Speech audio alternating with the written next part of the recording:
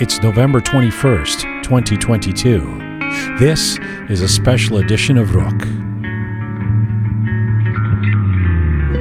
Well, hi there. Welcome to episode 217 of Rock. With Mahabad, any pretense is totally gone. It's a full-on war on the people of Iran. I'm Jian Ghomeshi. Hello to you from Toronto. Salam Dustan Aziz. Durud Bar Shama.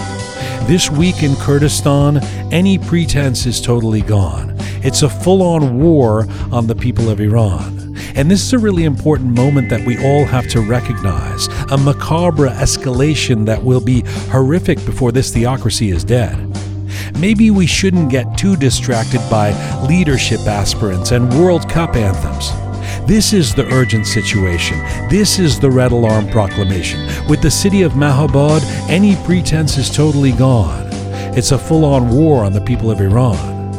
Remember those friends of yours who explained to you how different the situation is with Ukraine, given that that's a military conflict and a Russian invasion? Take a look at the tanks sent to Kurdistan this weekend and try to see this as anything other than a similar equation. This is a war, but the invading force is not from outside the borders. The invaders are the Islamic Republic regime, and the attack is on the Iranian people. To recap, in an effort to quash massive protests in Kurdish-majority cities and towns in western Iran, including and in particular Mahabad, the regime has turned its military hardware on an unarmed population. The sound of bombs, gunfire, explosions, and screams, the sounds of a massacre of those who dared to speak out or were simply in the way, a crackdown with the internet blocked and the lights turned off at the end of the day. It's horror movie stuff. The latest clashes erupted on Friday when security forces opened fire at those who had gathered for the funeral services of protesters killed earlier in the week. Let me say that again. They were shooting at innocent people attending the funerals of others that they'd killed. Is there no end to how barbaric this regime can get? Is there no bar that is too low for them to set? There have been dozens of lives stolen in the last 48 hours, children murdered by an Islamic regime lashing out in a final act of treachery. And perhaps it was inevitable that it would come to this, as girls and boys, women and men rise from every corner of the country to reject an illegitimate cabal of ayatollahs and fight to be free. Maybe it was inevitable that this bloodbath would come to be. But to be clear, the suggestion that there is a war going on is no longer a metaphor. This is not symbolic or theoretical. This is not overstated or hypothetical. This is urgent. With Mahabad, any pretense is totally gone. It's a full-on war on the people of Iran. And there are some signs of solidarity across the country, the little indicators of hope that attempts to divide and conquer have failed, a hope that unity has prevailed. And so the chants were heard tonight in Tehran. Mahabad tanha nist, kol Iran pushteshe, and Mahabad Kurdistan, a model for the whole of Iran. The slogans are inspired, but the message must be worldwide. Don't let CNN get away with calling this ongoing protests in Iran anymore. Don't let mainstream media suggest that this is only about the hijab and nothing more. This is a war. It's a war between a military and an unarmed nation. It's a humanitarian crisis and a dire ambush of a population. If you spent the last 2 months wondering whether to jump into speaking out about Iran and taking to the streets, now would be the moment to enter the fray. If you've been too busy or find it too upsetting or wonder if you could really make a difference, surely it's the time to join the movement today. It's a full-on war on the people of Iran. None of us should rest easily until this regime is finally gone. Coming up, we have some featured guests joining us from around the world, including Bahman Gobadi on Kurdistan, Sahar Fatemi in Qatar, and Mohsen Parsa on his legal challenge to this regime. This is Rook, episode 217, The Uprising. It's a full-on war on the people of Iran.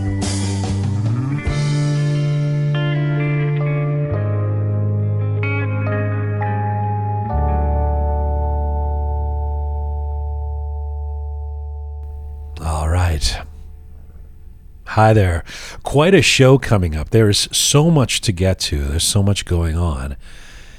We are going to, of course, deal with the World Cup. There was that epic game today. Well, it didn't turn out to be an epic game. It was an epic spectacle between England and Iran. And there's so much to talk about with that. We'll get to that with our roundtable. But our first featured guest today, Sahar Fatemi, who's a football analyst in England normally, is in Qatar right now, where she went to the game. Not only did she go to the game, but she went to the game wearing a Woman Life Freedom t-shirt and chanting slogans and holding a placard with some of her friends, and has lived to tell the tale. But by the sounds of it, it was quite a harrowing experience on the one hand for her, on the other hand, an enlightening one that she can tell us about. Being there in that stadium while Team Melli played awfully and lost to England. So we'll get to that. We'll get to the World Cup and the controversies or the chatter around all of that. But also, as per my opening essay just now, we are going to talk about this desperate situation in Kurdistan, which really ultimately should be the priority at this point for anyone who's interested in what's going on with this Iranian revolution. This is ground zero at this stage. Mahabad, Kurdistan, it is just an awful situation. And there's few people better to talk about it in terms of being a passionate voice for the Kurdish people, for the Iranian Kurdish people as well. Bahman Globadi, the great filmmaker, and outspoken critic of this regime. Of course, he's exiled, so I think he'll be joining us this time from New York. But Bahman Globadi coming up. You really don't want to miss anytime he's on the program. I mean, so far, Sahar Fatemi, you want to hear this. She's in Qatar. I know she's going to have interesting things to say. Bahman Globadi, you never want to miss because he's a wordsmith. I think a lot of this interview will probably end up being in Persian because Bahman prefers to speak in Farsi. But so be aware of that if you're a non-Iranian, non-Farsi speaker, I should say. That one may have some Persian sprinkled into it. And then before the end of the show, our third featured guest is going to talk about, we're going to talk about the role of big social media platforms in keeping the Islamic Republic of Iran in power.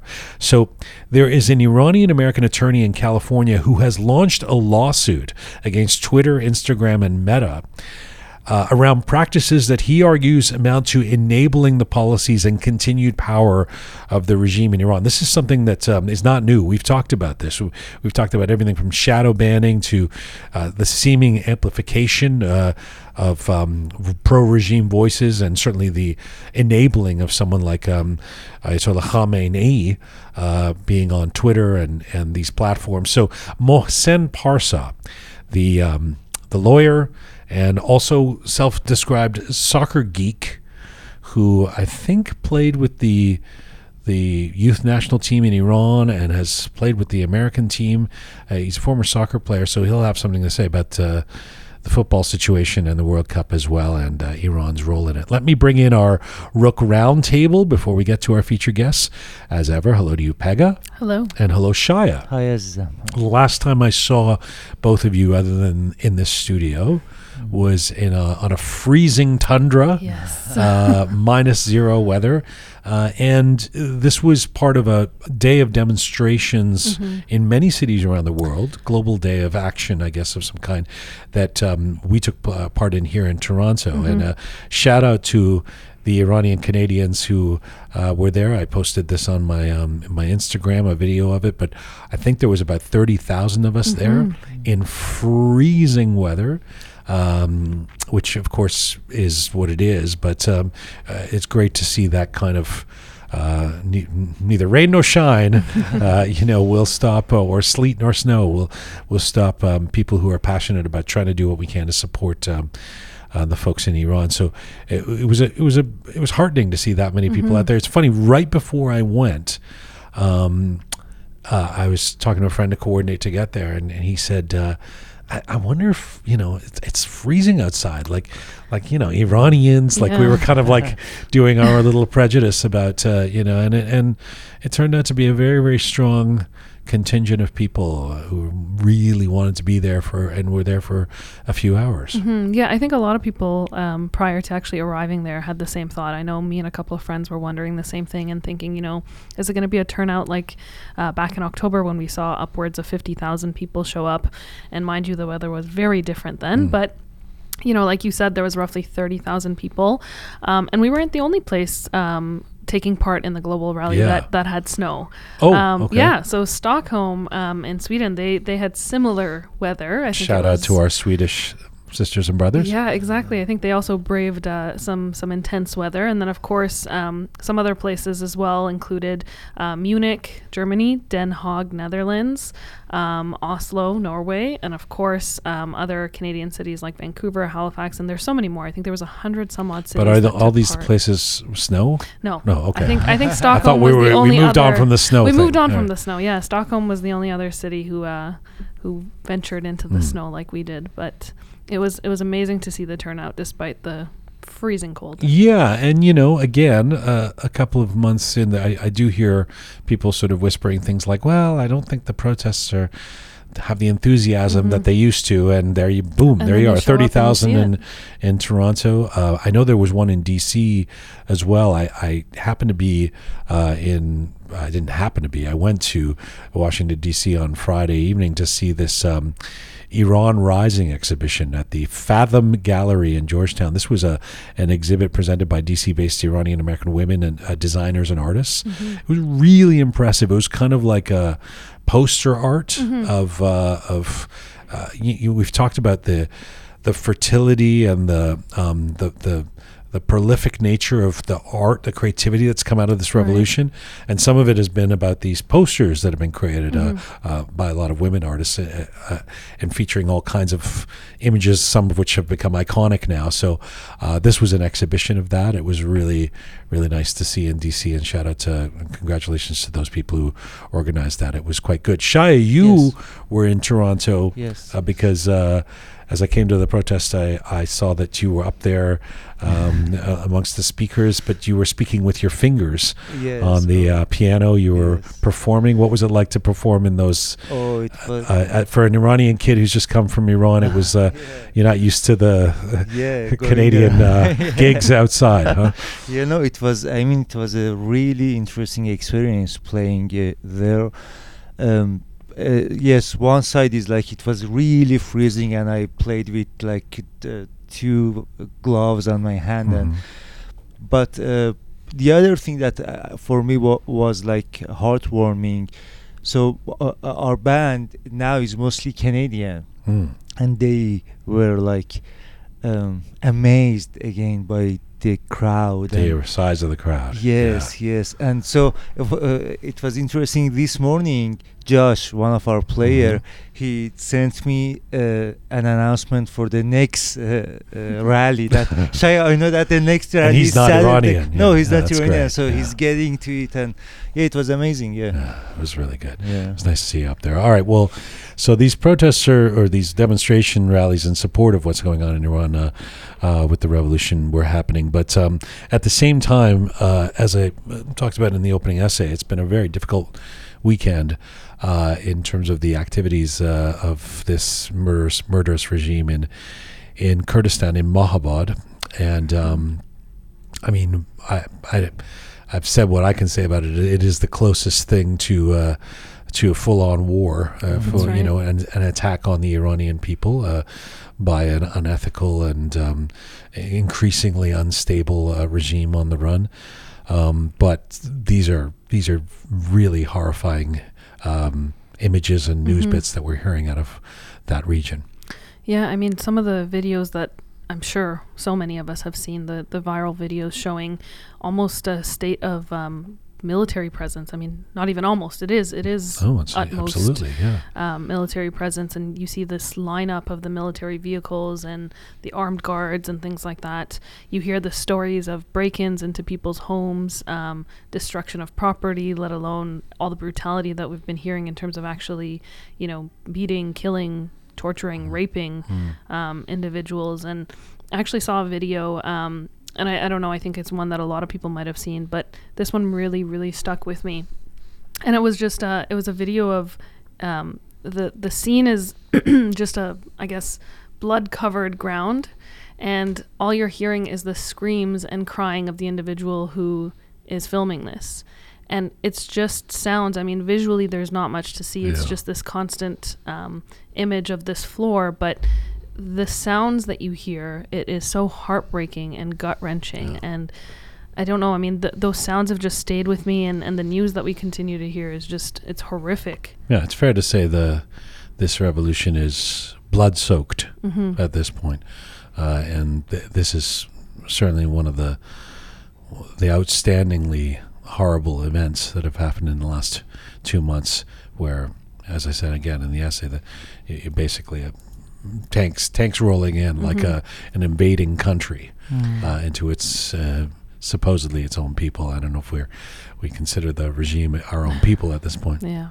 The other side of it is, and I know I've said this on so many of the various episodes and even in conversations with everyone here and friends outside, but this amazement that I continue to have with the consistency and the unwavering support, especially in a place like Mahabad.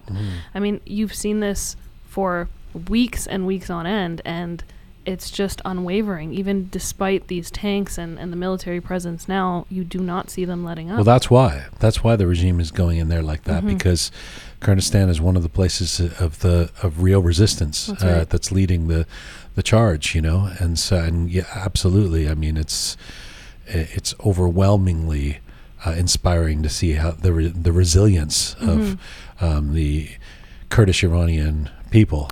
But it's so.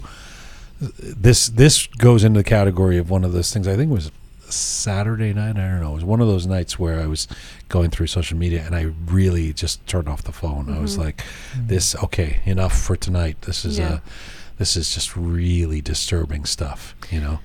There was also reports that came from inside Javan Rud, which is another small city. I think that's northwest of Kermanshah, if I'm not mistaken. And something that I read that, again, I mean, there's no shortage of horrific things that we hear, but there was a shortage of blood because of everything that's been taking place. Wow. And so they had requested blood from a blood bank, but the authorities wouldn't allow these medical, like the ambulances or whoever it was that was trying to bring this blood over to them into the city. So what we ended up seeing, I think it was Sunday night, I did is that video of all of these individuals who have rushed to this clinic to donate blood because they heard, you know, what is happening. And I mean, just seeing that was just awful. Few hours ago, Sepah also attacked the Democratic Party of Kurdistan in Erbil. So I mean, in Iraq. Iraq, and the Kurds are taking out on both sides of the border. It's Yeah. Okay. So in the meantime, as that goes on, and we're committed to not being entirely distracted by football, to not talk about these things, but the World Cup began yesterday, and of course today was the Iran-England match, which in another universe or another time would be the most exciting day of the year for me. Wow, my country of my ancestry, Iran, against the country of my birthplace, England. Who do I choose? Well, it didn't turn into that difficult a choice for me, and I want to be really. I'm not going to be on the fence here about this. I was cheering for England with full lungs. Let's go, Three Lions! Come on, then, England. I am just. I was just sickened by Team Melli in recent days. Those pictures, first with Raisi, and then the pictures of high-fiving and being happy, and juxtaposed against players from other countries who are much more serious. And Alexander Zinchenko is an Arsenal player, happens to be Ukrainian. There's shots of him crying, and then the Team Melli players, looking like they're going to Club Med or something. And news came out yesterday that the English team was going to take a knee. Now I know this.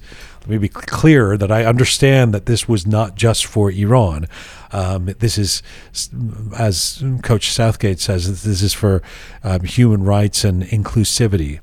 But I was cheering that taking the knee, as small and symbolic and potentially irrelevant as it could be, because I knew the spectacle of these guys taking the knee, Team England taking the knee, while the Team Melli guys stand there, and kids are being killed back in Iran. It would just be outrageous. And of course, there was the desperate hope that there would be something big that Team Melli does. As far as I'm concerned, not singing the national anthem as a gesture wasn't big enough for me. By that time, they'd lost me, and it didn't sort of move the dial. And then they proceeded to just be sadly just out of it on the pitch. I mean, England's got a good team, but this was a mismatch of epic proportions. I thought 6-2 flattered Team Melli by the end. It was like it could have been 10-0. They just looked out of it. So I think you disagree with me or something. I don't disagree with you. I think I have some similar thoughts and some thoughts that are different. First off, I was ridiculously emotional all morning. I cried from about 7:45 to like 8:30. I think I was just in tears the entire time.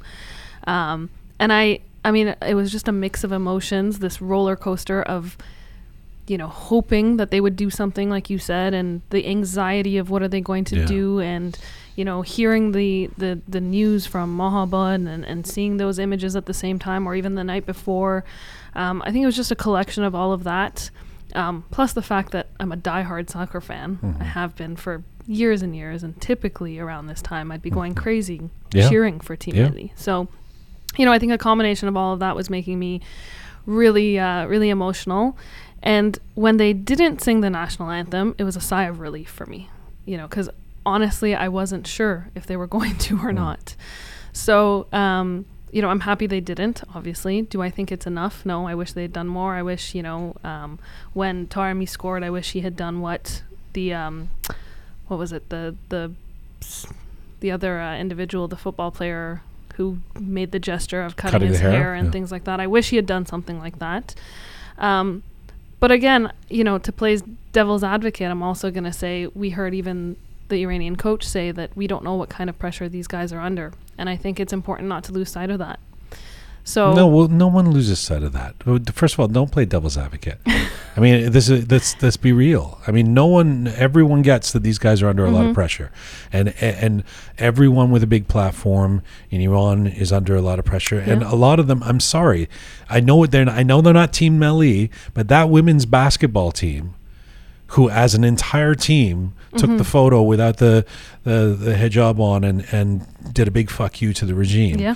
I mean, there are people, not just, in sports, there are Iranians doing something. And it was, it's so depressing. I mean, and don't get me wrong, I'm not defending them in any way, shape, or form. I just think that, this has become such a big thing, and I think everyone is using this as an outlet for their anger. Sure. And I think, it's important to remember that at the end of the day, we're trying to keep eyes on Iran. And if this is the way to do it, if going to these games and holding up a slogan or a sign or something like that, or showing up in a T-shirt, going to these games doesn't mean that we're supporting the Islamic Republic. Well, who's going to these games? First of all, Sahar Fatemi is coming up in a minute. She's in Qatar, and she went there to demonstrate. Exactly. But I don't know how many people are. I mean, I can tell you one of the most depressing things about watching this game, I thought this was why you're crying, is the only thing they showed on the crowd shots were these, ridiculously euphoric Jumhuri Islami, like flag holding guys, who look like, first of all, your team is losing like 5-0, dude. Calm down. We get it. You're all excited and hopped up to support the regime or something.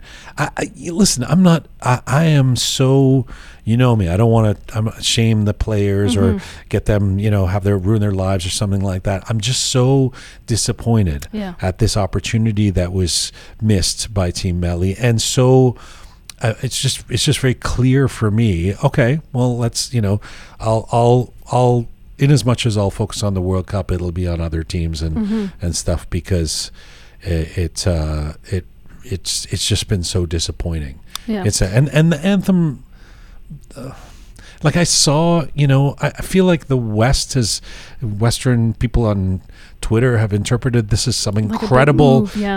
Like Jon Stewart and Barry Weiss and all these people were going, now this is bravery. And it's like, well, there's been braver acts. There's been sure. so many more braver acts by individuals, right? And there's so much that these guys could have done. Yeah. Even when they scored, I know they didn't celebrate, but there was an opportunity there, right? That's what I was symbolic looking for. gesture, Yeah. zero, nothing. And I've said from weeks ago when we were talking about the World Cup that I was going to wait until this game to see what they would do before I really took a stance and went with the boycotting and this and that. And I'm disappointed. I really am. And I don't even know if I'm going to watch the other games that Iran is going to play because of the fact that I'm so disappointed. But what I was saying earlier is that I don't think that it's a time or place for misplaced anger. That's all. That's my biggest kind of note to add in here. Mm-hmm. And what's the misplaced part? In terms of taking out our anger with everything that's happening on just this team. On the team. Yeah. Oh, yeah, sure. And I think that if anything, we should be using the World Cup as a platform. I mean, the individuals who are there standing up to the Qatari government right now, showing up with different flags and, these signs and things like that. Those are the people we should be focusing on. Sure. Even though the Qatari feed won't show any of that, as they didn't. I mean, you and I were speaking before the show and you had said that you didn't see any of those things. And I didn't either watching TSN, and I only saw it on Twitter. So, amplifying those voices. No, Sahar, who's coming up, I was trading messages with her, and she was like, did you see, she was running around with her and her friends with a huge sign. Yeah. Free Iran. I didn't see any of that on the feed, know. They won't, I mean, the crackdown is pretty generous. Shaya, did you watch? You didn't even watch. Highlights. No, Highlights. I mean, the whole... Did you not want to watch? I was asleep. So, okay. Yeah. I think the whole, unfortunately, and I hate to say this, but I think the whole World Cup and the whole controversy around Iranian team is a score for Jamhuri Islami. Yes. Yeah. They're all distraction. Even the fact that we are happy that Team Melli lost is a it shows that how they divided. It's sort of, except honestly, it's so sad because, again, in a different time and a different vibe, we'd be rooting these guys on to go to the second there. But honestly, I feel like, okay, they lost. If they lose a couple more games, the Iran's out of the World Cup, and we can get back to not talking about Team Melli. That's part of. I just want to be done with. Yes. And that we want to talk about Mahabad today. Yeah. We want to talk about, but. It's you can't ignore the fact that it was an opportunity that hasn't really been taken, or really hasn't been taken. Okay, there's the not anthem singing that some people will make note of. And it's a score for the fucking Islamic Republic, and also you see that because of World Cup, their operation is bigger and bigger because. They know that World Cup is beginning, so let's move the tanks into Kurdistan. Yes. And by the way, I know you follow the Iranian team more than I do. I'm watching Premier League most of the year, other things, Bundesliga. But this team was supposed to be good, right? Yeah. I mean, it was the golden team of Iran, but. Yeah. They are horrible. That was a disaster by football standards.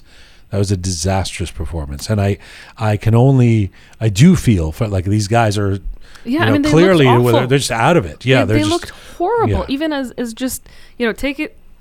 Even a look back at just the way they played, the way they looked, their appearances.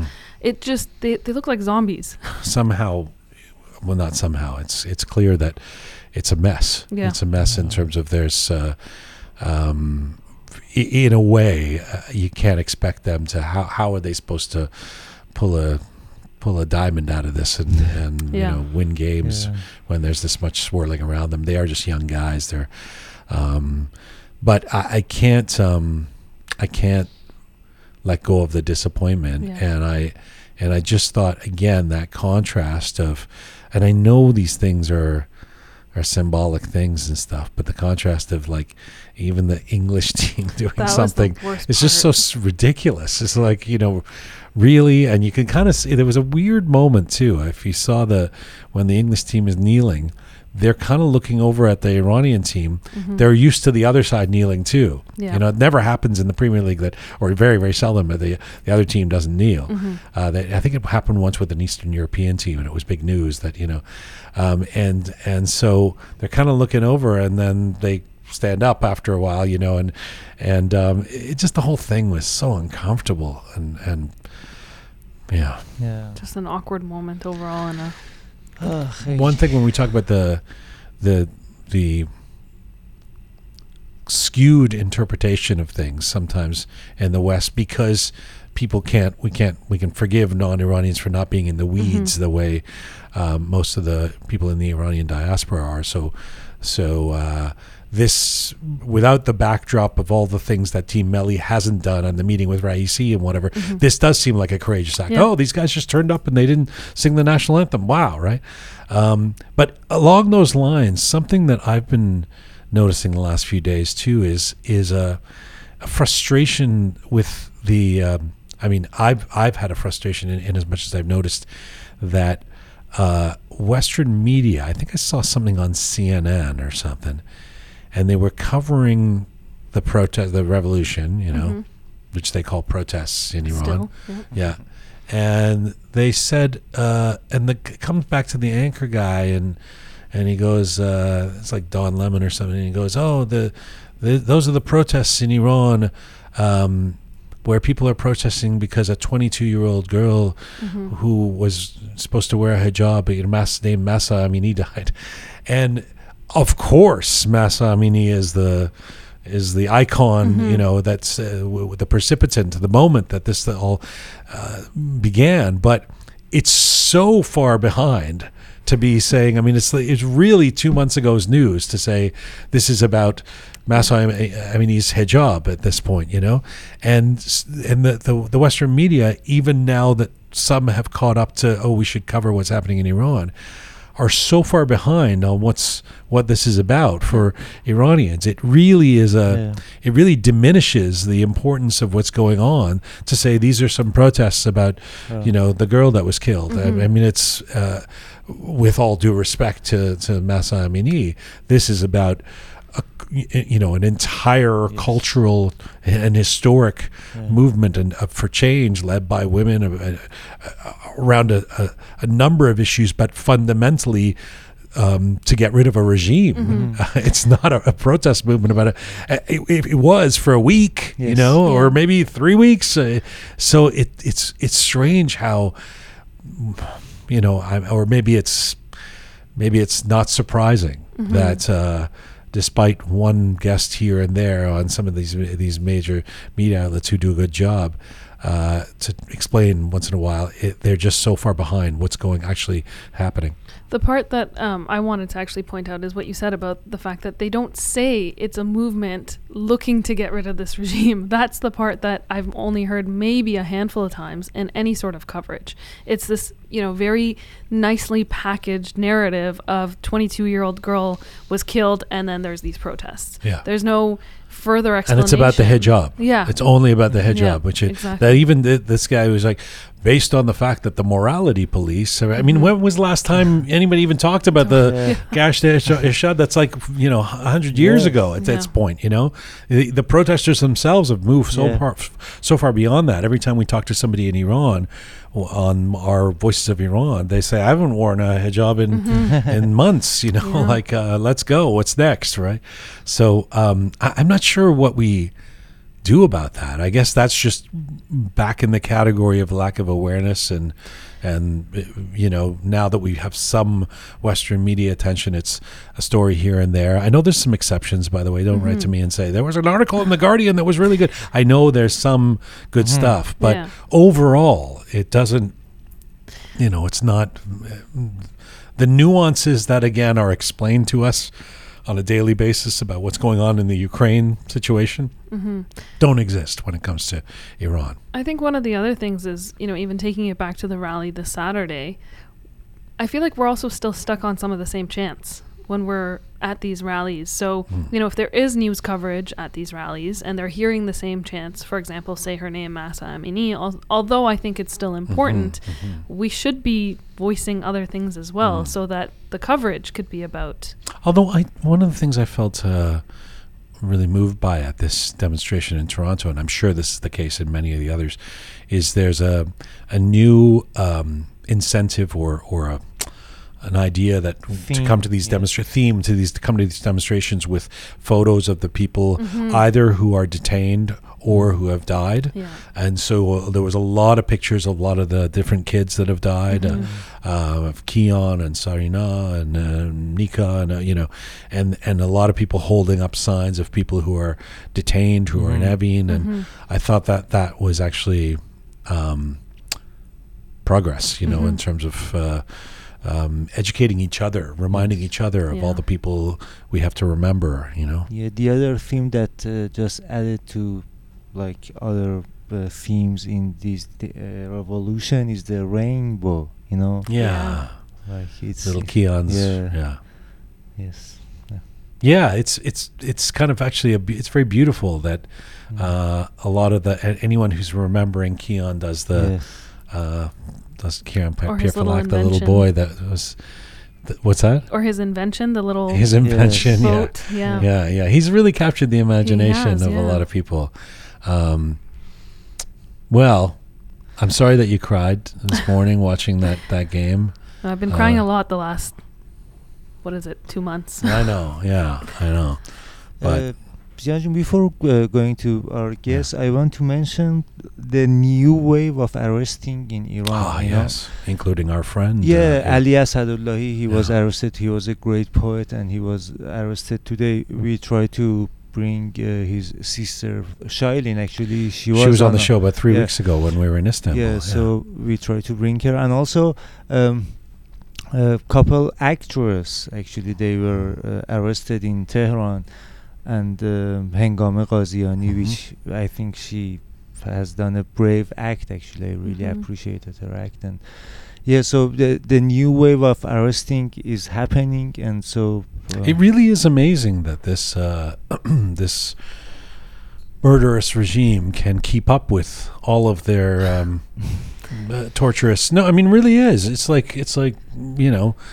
Jesus, I mean, it's like we're launching an attack here. We've got the crackdown in Qatar. We've got to make sure that the internet is knocked off. We're going to arrest these famous actresses and poets, and it's just a continue with the executions. Continue with the executions. Don't forget the executions. It is a really remarkable. But all of it smacks of desperation, though, at the same time. It's the two sides of the coin. On the one hand, it's the brutal crackdown that could end things. On the other hand, it's such evidence that they're on the run and they're feeling threatened. And really weird days to be Iranian, eh? Very, so very weird, you know? Like with the World Cup today was such a weird... I was in New York 4 years ago, and at the time...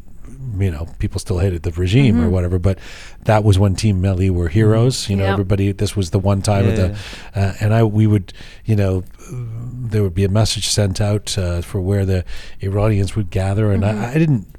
When I was living in New York for a couple of years, I didn't really see a lot of Iranians. It's not like Toronto where you see Iranians on the street everywhere talking Persian and stuff. But then suddenly when the Team Melli was playing, there was like 300 people in a bar, you know, and I would go, all the Iranians are here, you know, and just reflecting on that and how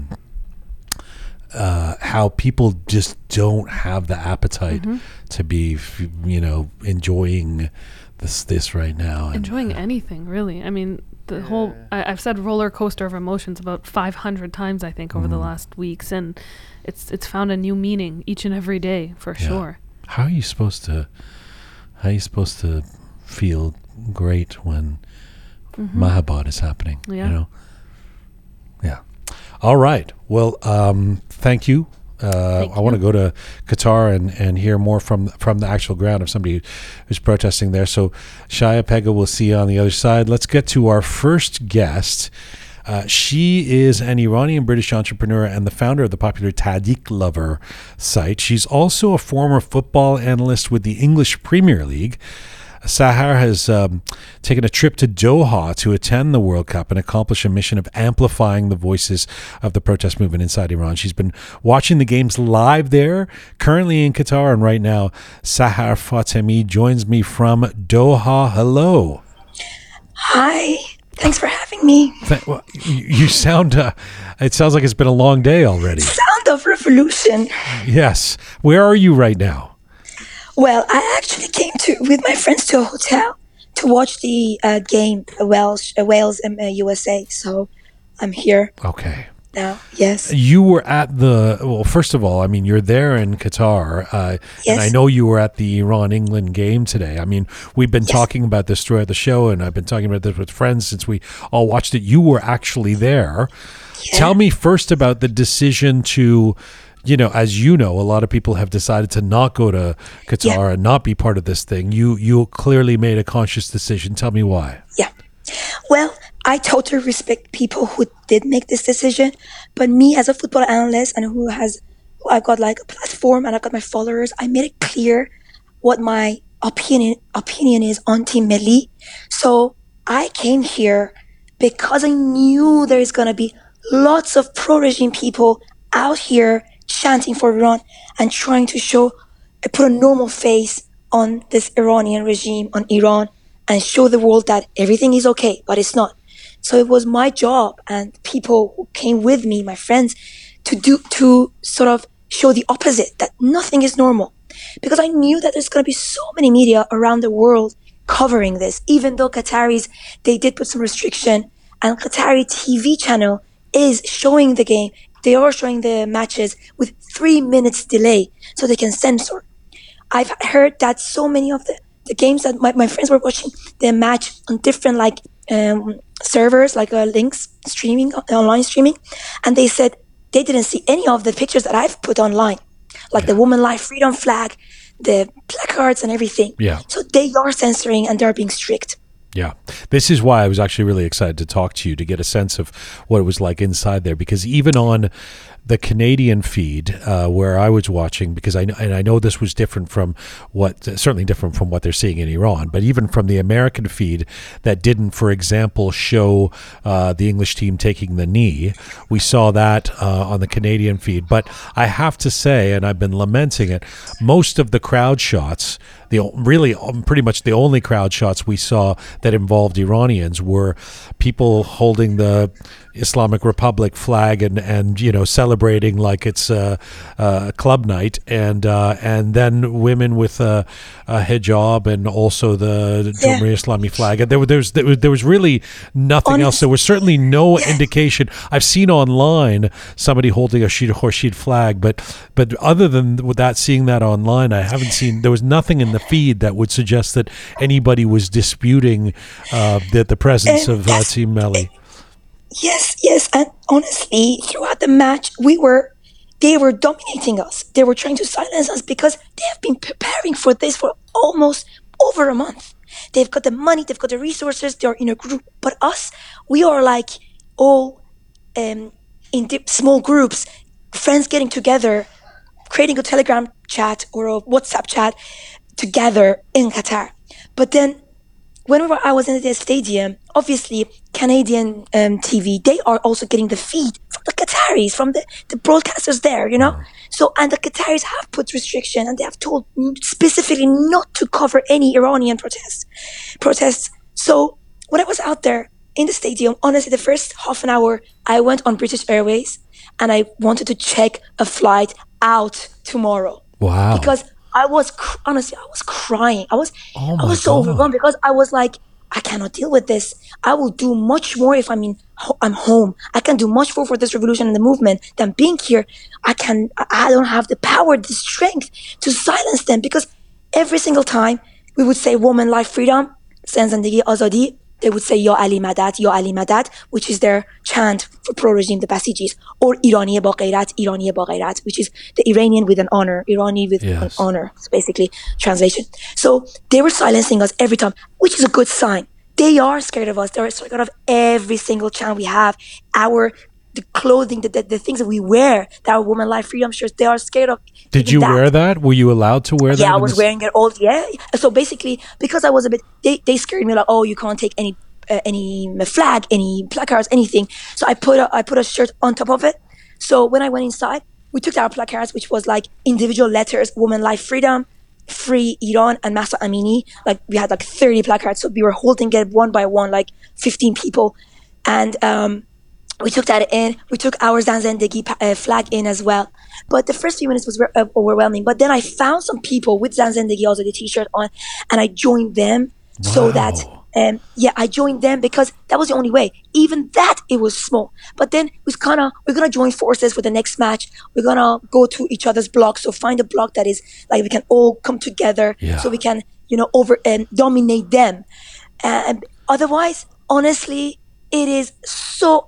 The rage that I was so furious looking at these Basijis chanting and smiling and being happy, and I was like, oh God, I wasn't expecting. So who do you expect though? I mean, look, we had a football analyst last week, our friend Mehrdad Ahmadpour on the show, and one of the things he was saying was one of his concerns is that because so many Iranians in the diaspora have decided to not go to Qatar, they don't want to support this World Cup, they don't want to support Team Melli.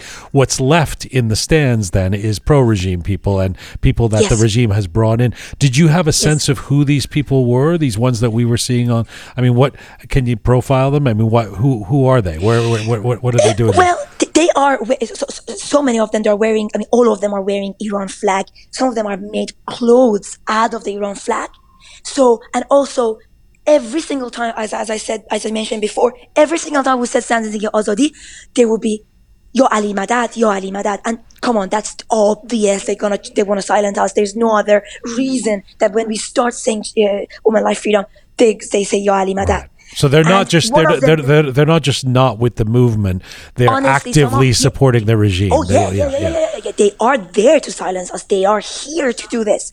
And some of them, honestly, they don't even care about football. I mean, they don't even care what's happening there. They just want to intimidate us. And honestly, me myself, when England scored, I looked at Basiji. I was like, I hope you concede another 5. And he looked at me so angrily, and he was like, what is she talking about? Who is she? Who the fuck is she? And then I just walked away. But they are there to intimidate us, and it's gonna get worse because this is the first match. Yeah. We have been on media everywhere. I spoke to every single media out there. I went there in front of the camera. I was talking about Iran. Honestly, you can hear my voice. I mean, I haven't stopped and I have a headache now. But it's gonna be more difficult next time. Did you see, Sahar? To take a breath. I mean, I feel bad that I'm making you talk. Your voice is so, but it's listen. From the standpoint of, and I've already made my opinion clear on the show that I didn't. The not singing the anthem didn't move me enough to me the contrast of an English team. Obviously, I know you live in England and you know that I was born there, and I have a predilection towards the English team as ever. But you know, in a different time, I'd be sort of debating, well, which team am I going to support? But the options were obvious for me today, and I wanted to support the English team because I've been so disappointed by Team Melli. When the English team was taking the knee, was there any sense, I mean, other than not singing the anthem, was there anything you could see in the stadium from the Iranian players that suggested that they were wanting to do something, or you know? No. The only thing I would say is Mehdi Taremi. When he scored twice, Tora to kiss him on the cheek, and he kind of pulled away, and he looked very sad. They were all lifeless, demotivated. Honestly, the first half was such a bad performance. Yeah, they looked awful as a team. They looked awful. Yeah. They look awful, and it's because of the online harassment as well. I mean, I'm not really pro that. I don't like harassing the players online. I don't support them. I mean, you know me. I have my own football show, and I loved Team Melli, and I still care about football. I love football, and you can't imagine. We are sitting here right now with Iranians, and I'm like, this is such a conflicted, such a messed up feeling. Yeah. Like, we just came out of the stadium, and honestly, I didn't even digest that we actually conceded 6 goals, and we were sitting here just watching the highlights before the USA and Wales match. I was like, wow, that was. I just understood. I just came to realization, like, wow, we actually considered 6 goals. Honestly, in the stadium, no, but I don't think anybody. To be honest, the 6-2 flatters Team Melli. It was worse than that, I thought, in terms of the distance between the how good England looked and how bad Iran looked. I'm surprised that it was 6-2. It should have been. It could have been 10-0. Yeah, you know, yeah. It was just awful. It was horrible. And so in that moment, you said when the game was first starting, and you were thinking, I'm going to get a flight out of here. Yeah, what was it that was making you feel that way? The Basijis, the people, the pro-regime people around me. Like, I was, I was passing. I'm a very vocal person, and honestly, I cannot go back to Iran. If I go back to Iran, I think I'm going to be in prison right away from Imam Khomeini Airport. But I was going through the crowd, literally walking into the crowd and just shouting, Zan Zendegi Azadi, woman life freedom. Me, myself. People were chanting, some of them, well done, damn it, Gam, you have a courage, amazing. Some people were saying, Buro Gum Sho, get lost, shut up, get lost. And some guys, like young boys, they were saying, Buro Gum Sho, Khafe Sho, like in Farsi, shut up, get lost, to me. And nobody was chanting with me. Nobody. And I was like, where are the people? Where are they? So when I sat down, I found like 2 people. I sat down with them and they had some placards. I was like, okay, now there are some. Can I just ask you, isn't there assigned seating? How is it that you were wandering around and able to find different? Yeah, so basically when you come inside, no, not really. When you are inside, you can really just like walk around. It's very easy. Nobody cares, to be honest. Yeah. Which is good for us. It's a good thing for us, because next game we're gonna find a block and then just sit there, all of us together. Right. What did you think of the Iranian team? Just now, put your football hat on and the expert that you are. I mean, and with a stake in this as an Iranian who used to love Team Melli, or what did you think of the not singing the anthem? Did you feel like honestly, I don't feel anything after watching the soccer, beach football, the water polo, all of this, or the other the basketball team, the women's basketball team. Not a basketball. They also didn't sing, but the one that showed the pretending that he's cutting his hair. Yeah. I don't know his name now. I forgot. But anyway, I've seen so many that not singing national anthem from them didn't really move me. Although, like, for example, my dad himself is like, so what were you expecting? Honestly, now I'm thinking, what do we expect from them? It's just that it's getting worse and worse every time. Like them meeting the president, them, bowing down, and then I've got some insight as well that actually at the photo shoot, they were telling them that you don't have to smile. They were telling them that you do not have to smile. But then some of the players, which I shall not name, they said, oh, how many times do we get to come to the World Cup? Let us smile. Wow. That was the response. But this is inside information. But that was the response, yeah? So, I mean, I'm done with this team. I'm done. And like, honestly, there's one thing we all care about. I'm sure your listeners will care about. Is this revolution happening in Iran? And I'm hearing Qatar right now to just make our voices heard however it's possible. So whatever Team Melli does, how bad it loses, or even if it wins, I don't give a damn anymore. What was the vibe amongst the fans? First of all, what did you have any interaction with the English fans? I mean, were they? Yeah, they hold the placards with us. Some of them, they were chanting with us. Some of them were holding. And then when the national anthem for Iran was playing, I was booing. People were booing, and we were like ho as well in Farsi, like ho injury karim. We were doing that as well. And then the English fans they turned around and they applauded us after the national anthem, and they were like showing the thumbs up to us and like sort of putting their head down, and I was like, sort of respecting us. People were understanding.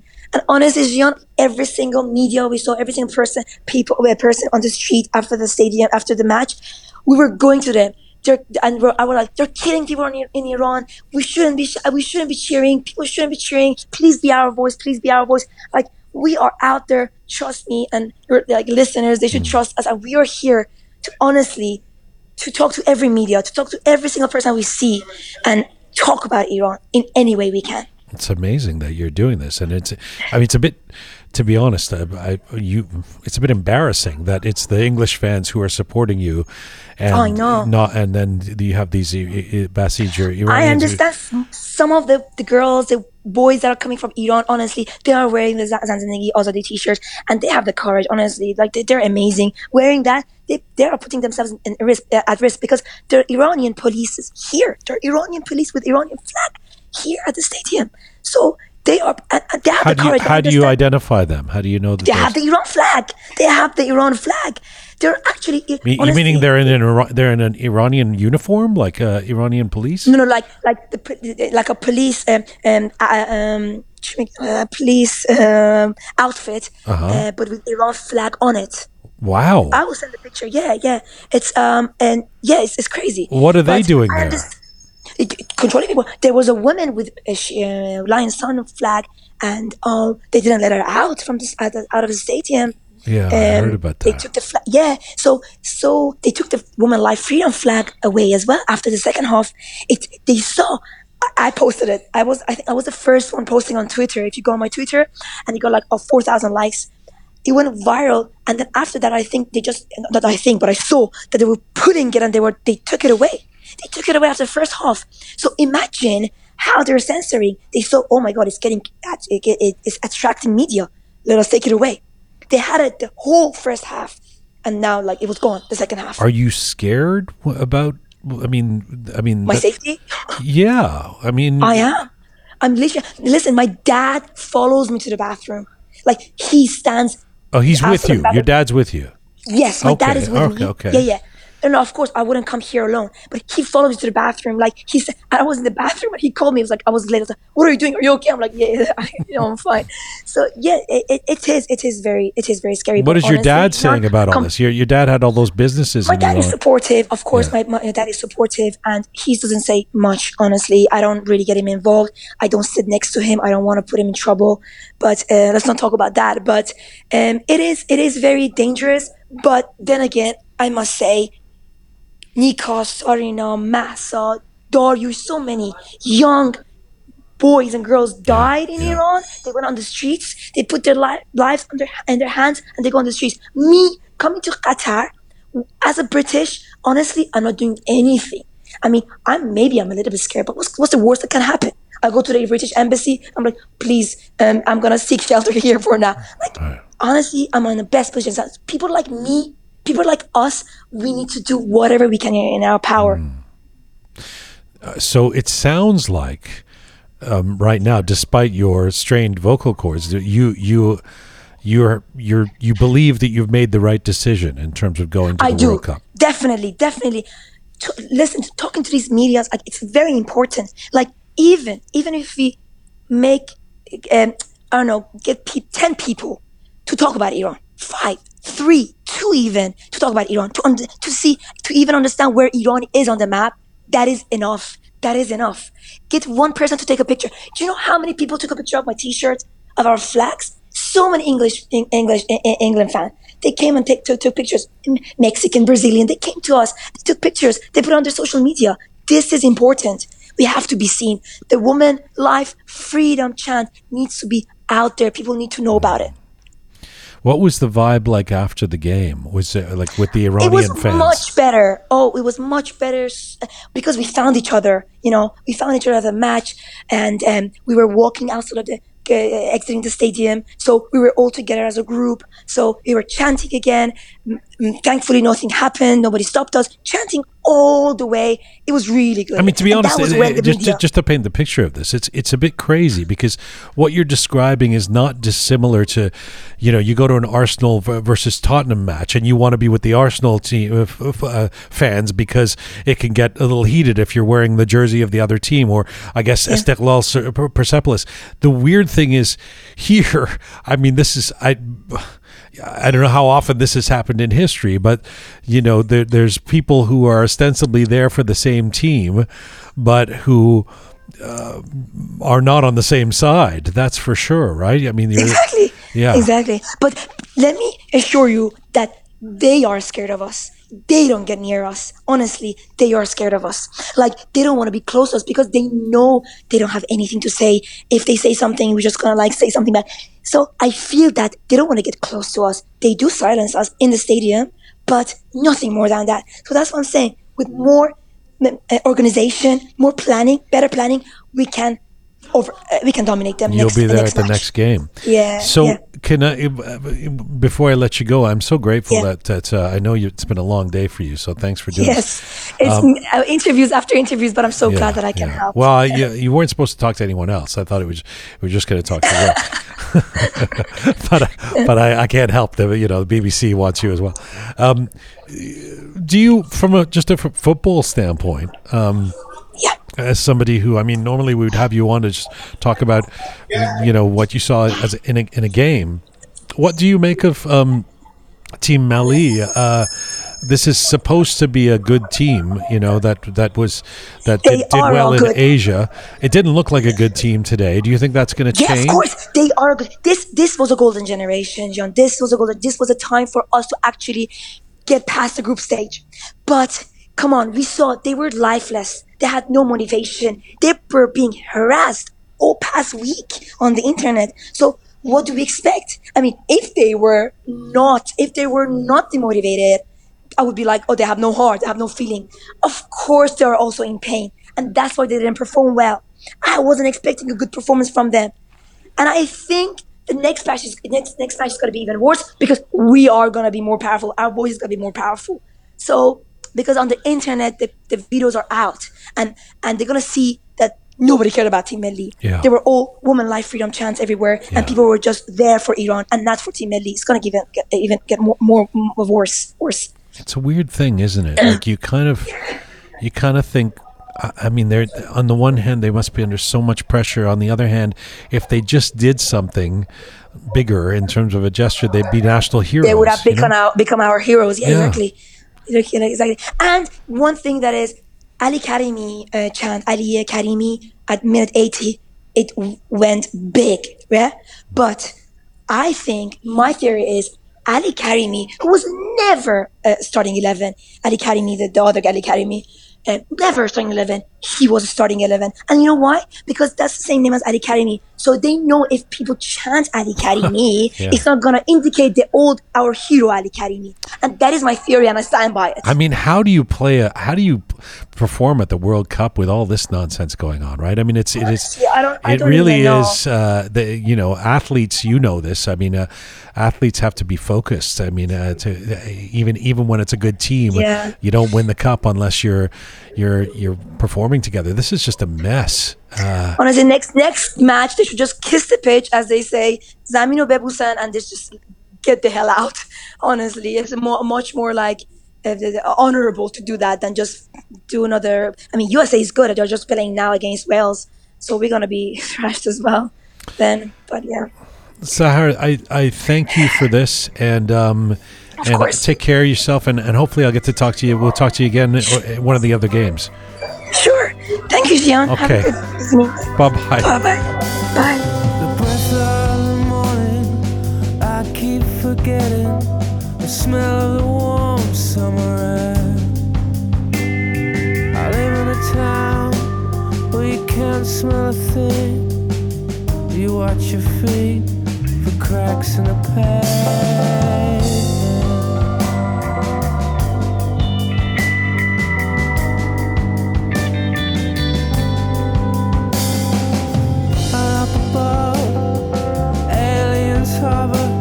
Making home movies for the folks back home. Of all these weird creatures who lock up their spirits, throw holes in themselves, and live for the secrets. This is a special edition of Rook, episode 217, The Uprising. It's a full-on war on the people of Iran. Our next guest is an exceptional film director, a producer, a writer, and one of the most prominent Kurdish artists in the world. Bahmen Gobadi has been very outspoken regarding the current events in Iran and has long been a voice for Iranians and Kurdish Iranians. And right now he joins me from New York City today. Hello, sir. Hello, John. Salam be shoma. Salam. It's so good to have you back on the program, and I know that you generally feel more comfortable in در زبان فارسی حرف زدن. هرچی راحت‌تر باشه شما. I'll ask the questions in English, and then you answer how you want to answer. I know, Bahman John, this has been a very difficult time for you, and you've been passionately advocating for the people in Kurdistan and Kurdish Iranians. I want to ask you about Mahabad this weekend, but first of all, just tell me in general, how are you doing? حتما قبل از هر چیز میخوام بگم که ببخشید من سلام کردم، باید بگم درود، چون از 2 ماه پیش تصمیم گرفتم هیچ کلمه عربی رو واقعا به زبانم نیارم. تو ترکشم دارم ترک میکنم، ولی تقریبا از 20 تا احوال پرسی یکیش یه سلام میشه که من به شما گفتم، حواسم نبود. درود به شما، درود به دوستای خوبم. درود به شما. خیلی ممنون. خب ماهاباد به هر حال امروز جمانرود، این اتفاقاتی که اونجا تو کردستان میفته، یاد جنگ‌های داخلی من میفتم که جمهوری اسلامی بعد اون انقلاب ننگین کثیفی که انجام دادن، کردها اولین مردمی بودن در ایران که قبول نکردن و سالها جنگیدن و من خیلی از بستگانم رو از دست دادم. یعنی بچه بودم، عاشق داییم بودم، 26 ساله که کشتنش، مبارزه میکرد با این رژیم، میگفت این رژیم جلادن و آینده ایران رو ویران خواهند کرد. اون موقع داییم 26 سالش بود گفتش. از اون موقع همیشه این کینه در دل ما بود نسبت به جمهوری اسلامی، همیشه، و نمیشد گفت. یعنی بیشترین شکنجه ها رو کردها دریافت می‌کردن یا بلوچ ها، به خاطر اینکه یک کینه‌ای جمهوری اسلامی از کردها داشت و میخواست روی همه کردها این کینه و رنج و عذاب و بیاره که آورد، خیلی کردها رو عذاب داد.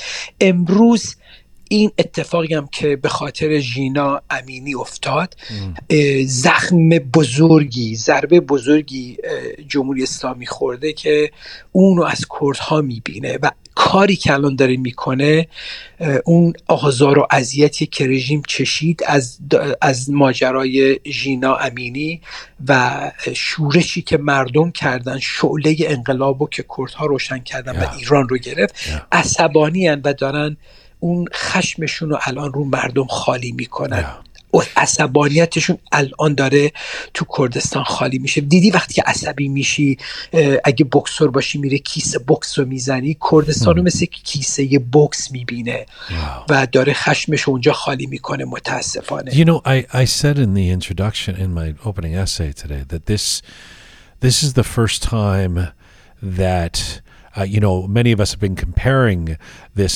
Usually when we talk about where is the international attention to the situation in Ukraine, and sometimes the response to that is, well, that was a war. That was one country waging a war on another country. This is a domestic dispute. This is the first time where it's really looked like, not just symbolically, not metaphorically, but it looks like sending in tanks, sending in military vehicles, declaring some kind of martial law. This looks like a war on the people of Iran and the people of Kurdistan in particular. Why do you think that the regime is choosing now to do this? به خاطر اینکه راه سرکوبش الان اینه، یعنی میخواد فوکوسش و تبلیغاتش رو روی کردستان انجام بده، بگه که کردها جدایی طلبن که نیستن، بگه که کردها اسلحه دستشونه که نیست. اونجا هیچ یک اسلحه هم تو کردستان، اگه شما ویدیوها رو بچه‌ها میبینن، مردم ایران خیلی باهوش شدن، میفهمن که ویدئویی نیست که تو شما یه اسلحه ببینید، همه با سنگ دارن مبارزه میکنن.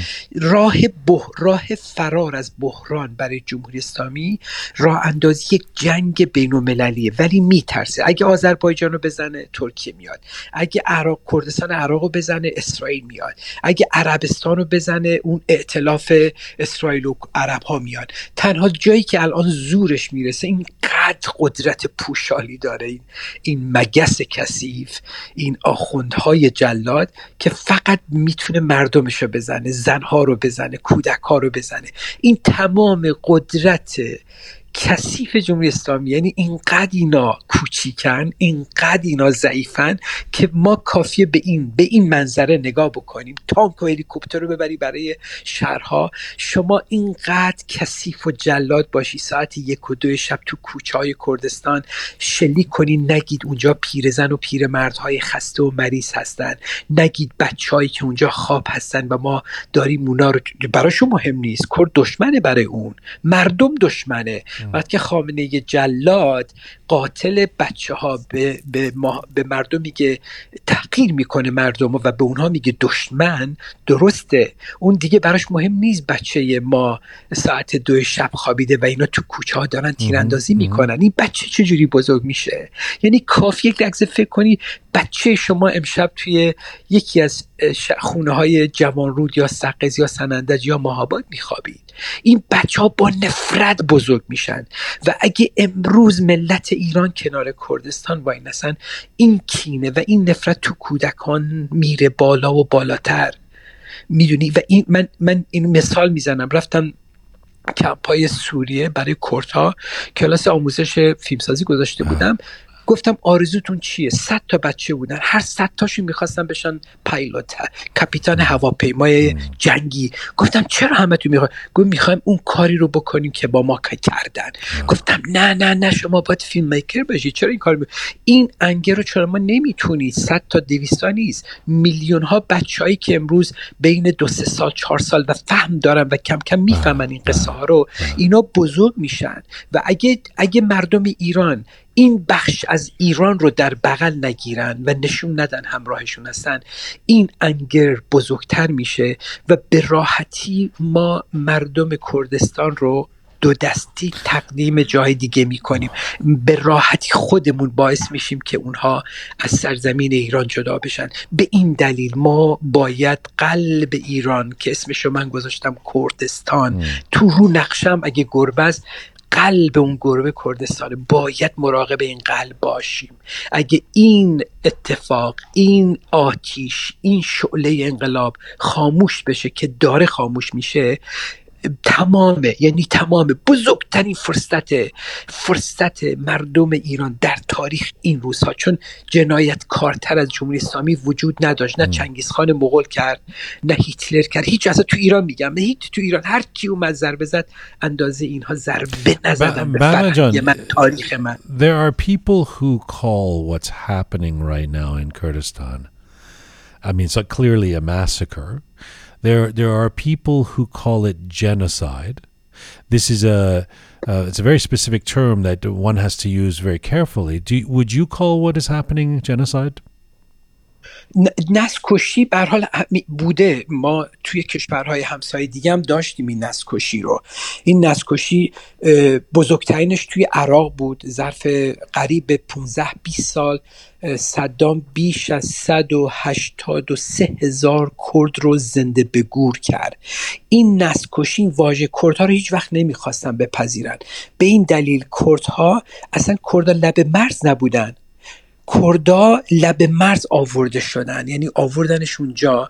شما فکر کنید، من مثال باید بزنم چون بچهای جوون امروز شاید کمتر از تاریخ بدونن. ببین، کردستان عراق لب مرز با ایران، کردستان ایران درست لب مرزه. اگه ایران و عراق جنگیدن، این 2 تا شاخا ضربه خوردن، یعنی بیشترین بمبارون و کشت و کشتار تو کردستان عراق بود و تو کردستان ایران، با اینکه جنوب هم بود، ایلام بود، کرمانشاه بود. و این راحت ترین کاری بود که کردن. کردها رو گذاشتن در جلوی مرزها که له و لوردشن. امروز اگه سوریه با ترکیه به جنگ، باز کرد سوریه است و کرد ترکیه شاخاشون، بدناشون به هم میخوره. این بلا، من اسمش اینم یکی از راههای نسل‌کشیه. همینجوری اونا رو تو ایزوله کنی. به این دلیل خشم در این مردم هست، جای بدی گذاشتن. و در کشورهای خاورمیانه، جیان عزیز، کشورهای خاورمیانه هیچ وقت اقتصاد کارخونه‌های کلان رو، بزرگ رو در مناطق مرزی نمیذارن. به این دلیل فقر غوغا میکنه در ایلام، در کرمانشاه، در لرستان، در کردستان و یا بلوچستان، به خاطر اینکه همه رو بردن اون مرکز. و تو این کنتراست رو میبینی. میدونی چیه؟ مثلا اینجوری میخوام بگم، سفره ایران ایران یک پدری داره، یه سفره هم هست 10 تا پسر داره، یکیش ترکاست، یکیش اسمش کرده، یکیش اسمش بختیاریه، ولی تو هی میکنی تو دهن یکی دوتا از اونا و بقیه گرسنه موندن. و اینجاست که اون برادرها عصبانیان از پدر، از صاحب اونجا. این تو طول تاریخ بوده. من نمیگم جمهوری اسلامی پدر، نه، اینا هیچ که پدر نیستن، اینا قاتل پدرای ما بودن. من بسم تاریخه، بریم به گذشته تر، از قاجاری، از زندیه، بگم حتی تا پهلوی یکم بهتر از اینا، ولی اونام خطای بزرگی کردن. ولی مثل که از یه لحاظ این برادرها با هم هستن امروز. یعنی how do you feel about the fact that in Tehran they were hearing chants tonight of Mahabad tanha nist kol Iran pushteshe, that we are all with Mahabad. Do you take some inspiration from that, some comfort that it seems like this time there's a unity in different parts of Iran and people are recognizing what is happening in a place like Kurdistan? من صادقانه میخوام اینجا بگم، من به هر حال قبلا هم با تو نشستم صحبت کردم، من همیشه گفتم وجودم ایران، قلبم کردستانه. اگه ترک میبودم میگفتم وجودم ایران، قلبم ترکی، آذربایجانه. آنچه که الان شعاره پشت پنجره هاست. ما الان توی هفته 8 و 9 یک انقلاب هستیم، روزی 10-15 نفر کشته میشه، به خصوص در کردستان. از پنجره ها نمیشه گفت کردستان زاهدان تا تهران ما جون فدا، با شعار نمیشه.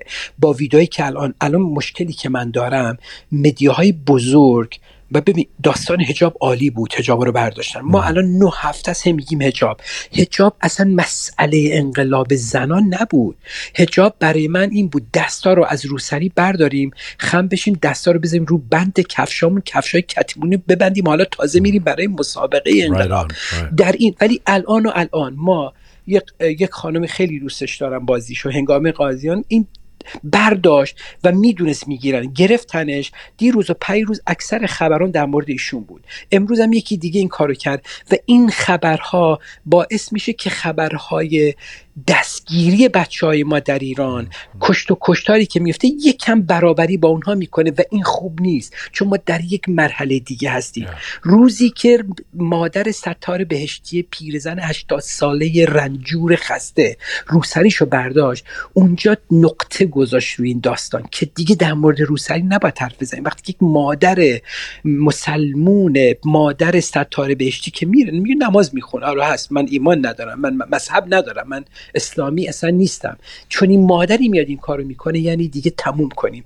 الان هر روز اگه خبری از حجاب بیاد، خبر یه دستگیری بیاد، خبرهای حاشیه زیاد میشه. ما باید فوکوس کنیم روی چیزی. مثل همیشه میگم، مثل یک کاپیتانی میمونیم که میخوام یک هواپیمایی رو به نام ایران بلندش کنیم ببریم به آسمون آزادی. من کاپیتان فقط روی یک چیز فوکوس دارم، how I can fly. So what do you want? First of all, I'm so glad that you brought this up, because we talked about it a little bit in our roundtable today too. But one of the crushing things with Western media right now is even those who have woken up to what's happening in Iran. I saw a report on the weekend that the person's still saying there's protests happening this weekend in Iran based on the fact that they killed Mahsa Amini, and you're kind of like, well, no, we love Mahsa Amini. She's the icon of this, but that was actually 2 months ago. You know, there's a lot more that's happened since then that you need to catch up with here, Western media. You know, so I totally understand that point. But what do you, for the people who are inside Iran who have progressed past that, and who, by the way, the names are now, you know, not just Mahsa, but Nika and Sarina and Kian and Khodanur, and you know, so what do you want the people in Tehran and Tabriz and Esfahan to be doing right now? ببین من اصلا نمیتونم چیزی بگم، چون بیرون از ایرانم. چند بار رفتم مرز عراق از طریق ترکیه، هر کاری کردم گفتم ببین من میرم میتونم دستگیر بشم، شاید این وایس کوچیکی که دارم بیرون خفه بشه. ناتا دوست دارم برم، خیلی دوست داشتم برم از داخل ایران ویدیو ضبط کنم. ولی وقتی که میگه از پنجره ها و این کار نباید، باید بیشتر یک کار بیشتر کنم، چی خواهش میکنم. ببین میگم نمیرم، فقط یه جمله میگم، من خیلی ایندایرکت باید بگم.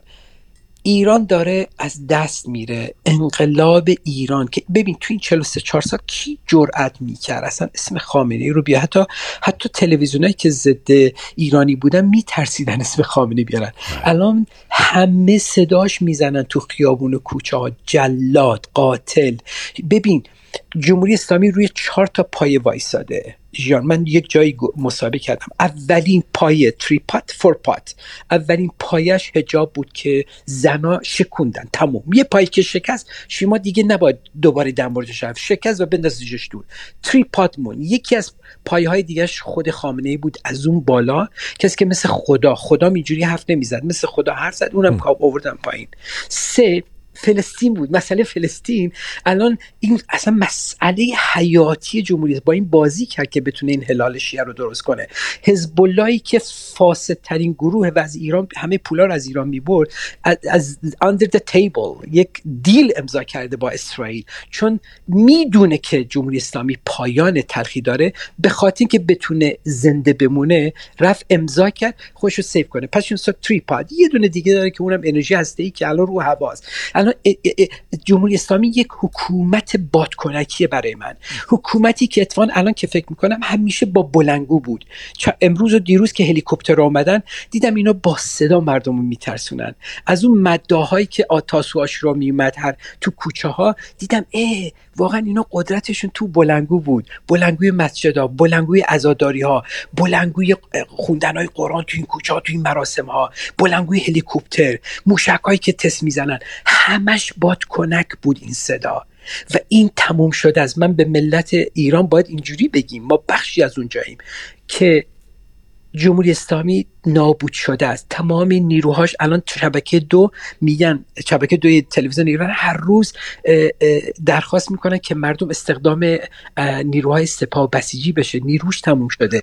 هر چی فقیر هست از روستاهای اطراف آوردنش. یعنی یکی از دوستام توی آذربایجان، توی خوی، میگفت یه روستا هست 100 تا 200 تا خونه داره، گفت 80% از این آدمای فقیر بی سوادی که اصلا دارن میمیرن برای داشتن غذا و پول، اونا رفتن دیل کردن با جمهوری اسلامی، مایی $200 به اینا میدن و میرن آدم میکشن. و جالبه میگفت تمام روستایی ها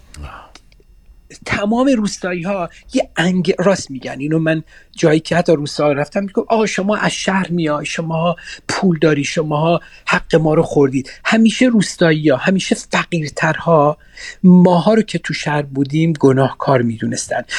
با اون انگر، با اون خشم، روستایی داره میره توی تهران، اصفهان، میگه این تهرانیای فلان فلان شده رو بزنیم، بریم این سنندجی‌ها و اصفهانی‌ها رو بزنیم. اینها رو وحشی کردن و 80% نیرویی که الان جمهوری اسلامی داشته آدمای بی سواد و از دار و تعدیب و از جایی که روانی ها و معتادا رو نگه همه رو آورده. میخوام این جمله رو به شما بگم. جمهوری اسلامی پاشیده شده از هم، نیروی ما اصلا نیامده، ما با کمترین نیروی، یعنی اینجوری به شما بگم، فکر میکنم 5% مردم ایران وارد این داستان شدن، 90% با این انقلابن ولی میترسن.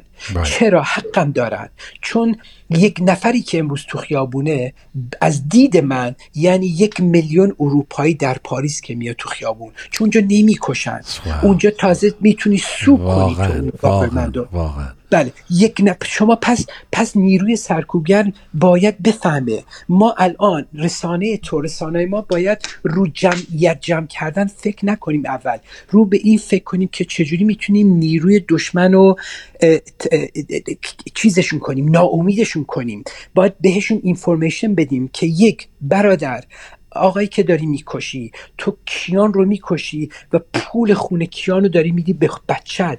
باید با زن و بچه، اگه اون گوش نمیده که نمیده، باید با زن و بچهش که توی سوشال نتورک و اینا میبینن توی جای مختلف، ما باید روی این خانواده های سرکوبگر باید کار کنیم.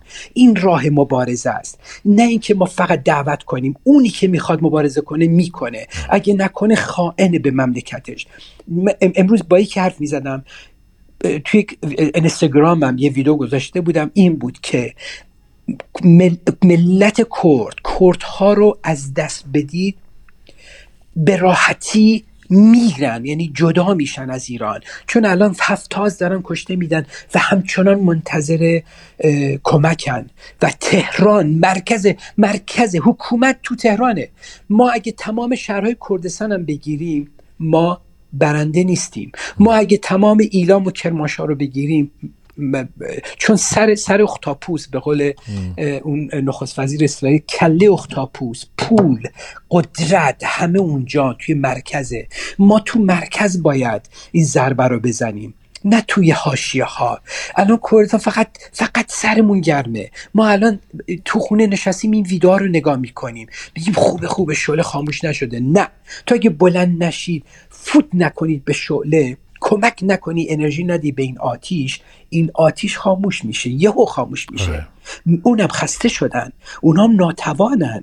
بعد فکر کنید تمام بازاریایی که تو کردستان مغازه هاشون رو تعطیل کردن، ژیان جان، 99% اینا تو فقرن، پول اجاره هم ندارن، ولی چند هفته از دارن تعطیل میکنن. خب اینا دیوانه نیستن، اینا مشخص دنبال حقوق اولیه‌شون هستن. اونی که میمیره که کردا دیوانه نیستن برن خوشنو بکشن. اگه دیوانه بودن همون اوایل کاراشون میکردن. اون اوایل باهوشترین ملتی که تو ایران بود کردها بود. گفت خمینی جلاده. همون روز اول که خمینی اومد تو فرودگاه، کردها اسلحه برداشتن، گفتن این ویران میکنه مملکتو. اینو به کسایی میگم که نسل جدیدن و اینا باید بدونن که کردها کی هستن. اگه میخواستنم کردستان اگه میخواستنم جدا بشن کردها، موقعیت‌های زیادی بود که کردها از ایران جدا بشن، به خصوص تو جنگ ایران، عراق و امریکا. وقتی که ایندیپندنت شد یک جورایی کردستان عراق، اینا میتونستن بلندشن و قیام کنن، نترس بودن، میتونستن. ولی الان دارن مبارزه میکنن با ایران. بیشتر شعارهای کردها فارسیه تا به زبان کردی. خب اگه تو اینو نشنوی، اگه تو اینو نری فریاد رسش باشی، این شعله خاموش میشه. و جالبه آنچه که در کردستان و ایلام و استانهای بدبخت فقر اتفاق افتاد، مواد مخدر اتفاق افتاد، آروم آروم این طوفان میاره این فقر رو به استانهای مرکزی. یعنی 1-2 سال دیگه کمتر، به خاطر خوشسالی، به خاطر وضعیت اقتصادی، زندگی تهرانی ها و استانهای مرکزی از کردستان بدتر خواهد شد. اونجاست که دیگه ما چیزی به نام کردستان نخواهیم داشت برادرم.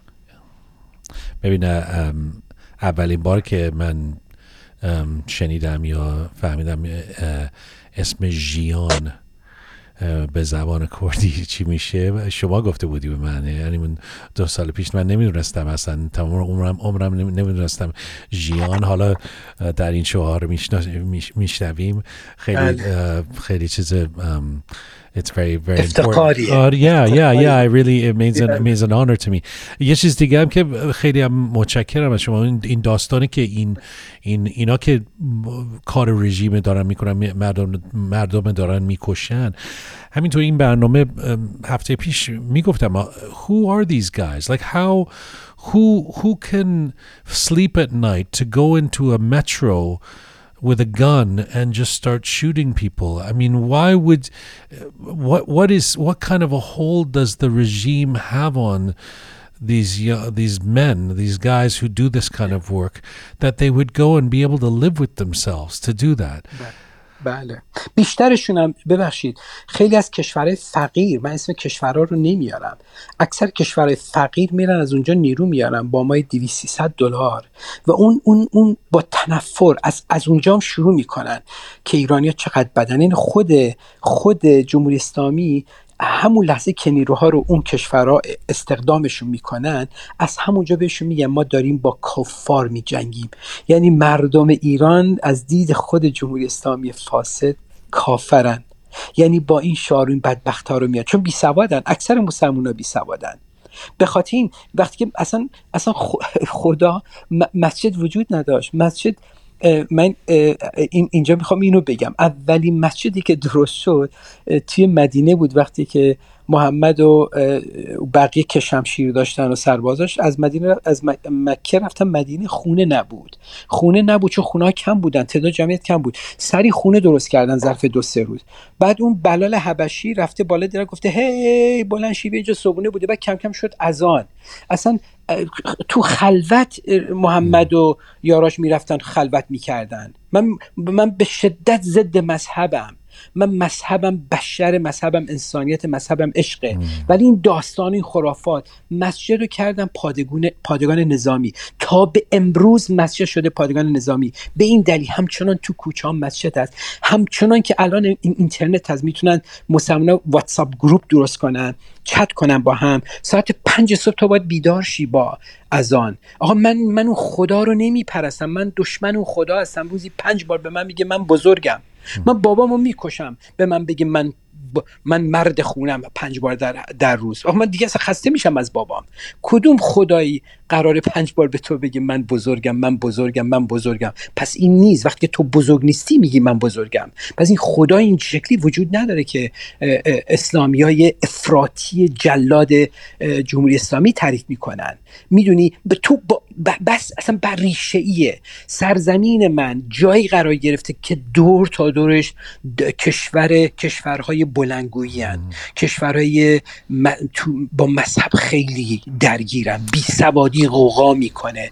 یادشون دادن یه تسبیح بردارن و برن تو مسجد. اگه 2 ساعت به یه آخوند گوش بدی تو راحت بهشته، تو جات بهشته. اون مسلمانم که فکر نکرده کار دیگه بکنه، فکر کرده هر کی قرآن رو حفظ بکنه، هر کی بره نماز جمعهشو بخونه جاش بهشته.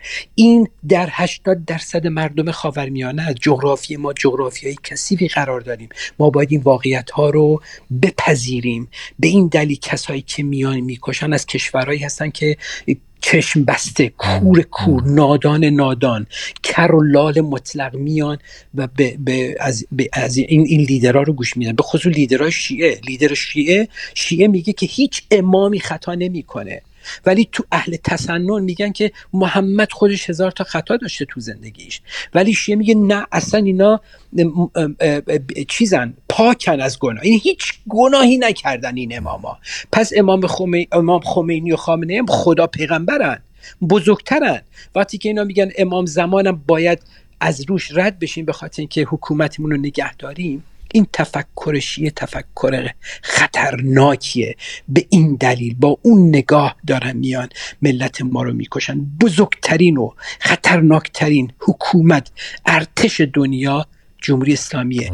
قدرتمندترین ارتش دنیا از لحاظی که تمام پایگاه اقتصادی، زندانها، اتوبانها، کارگاهها، مسجدها، هر چی که شما در ایران بگی وجود داره. حتی آژانس‌های تاکسی وابسته است به سپاه پاسداران. این واقعیت رو باید بپذیریم.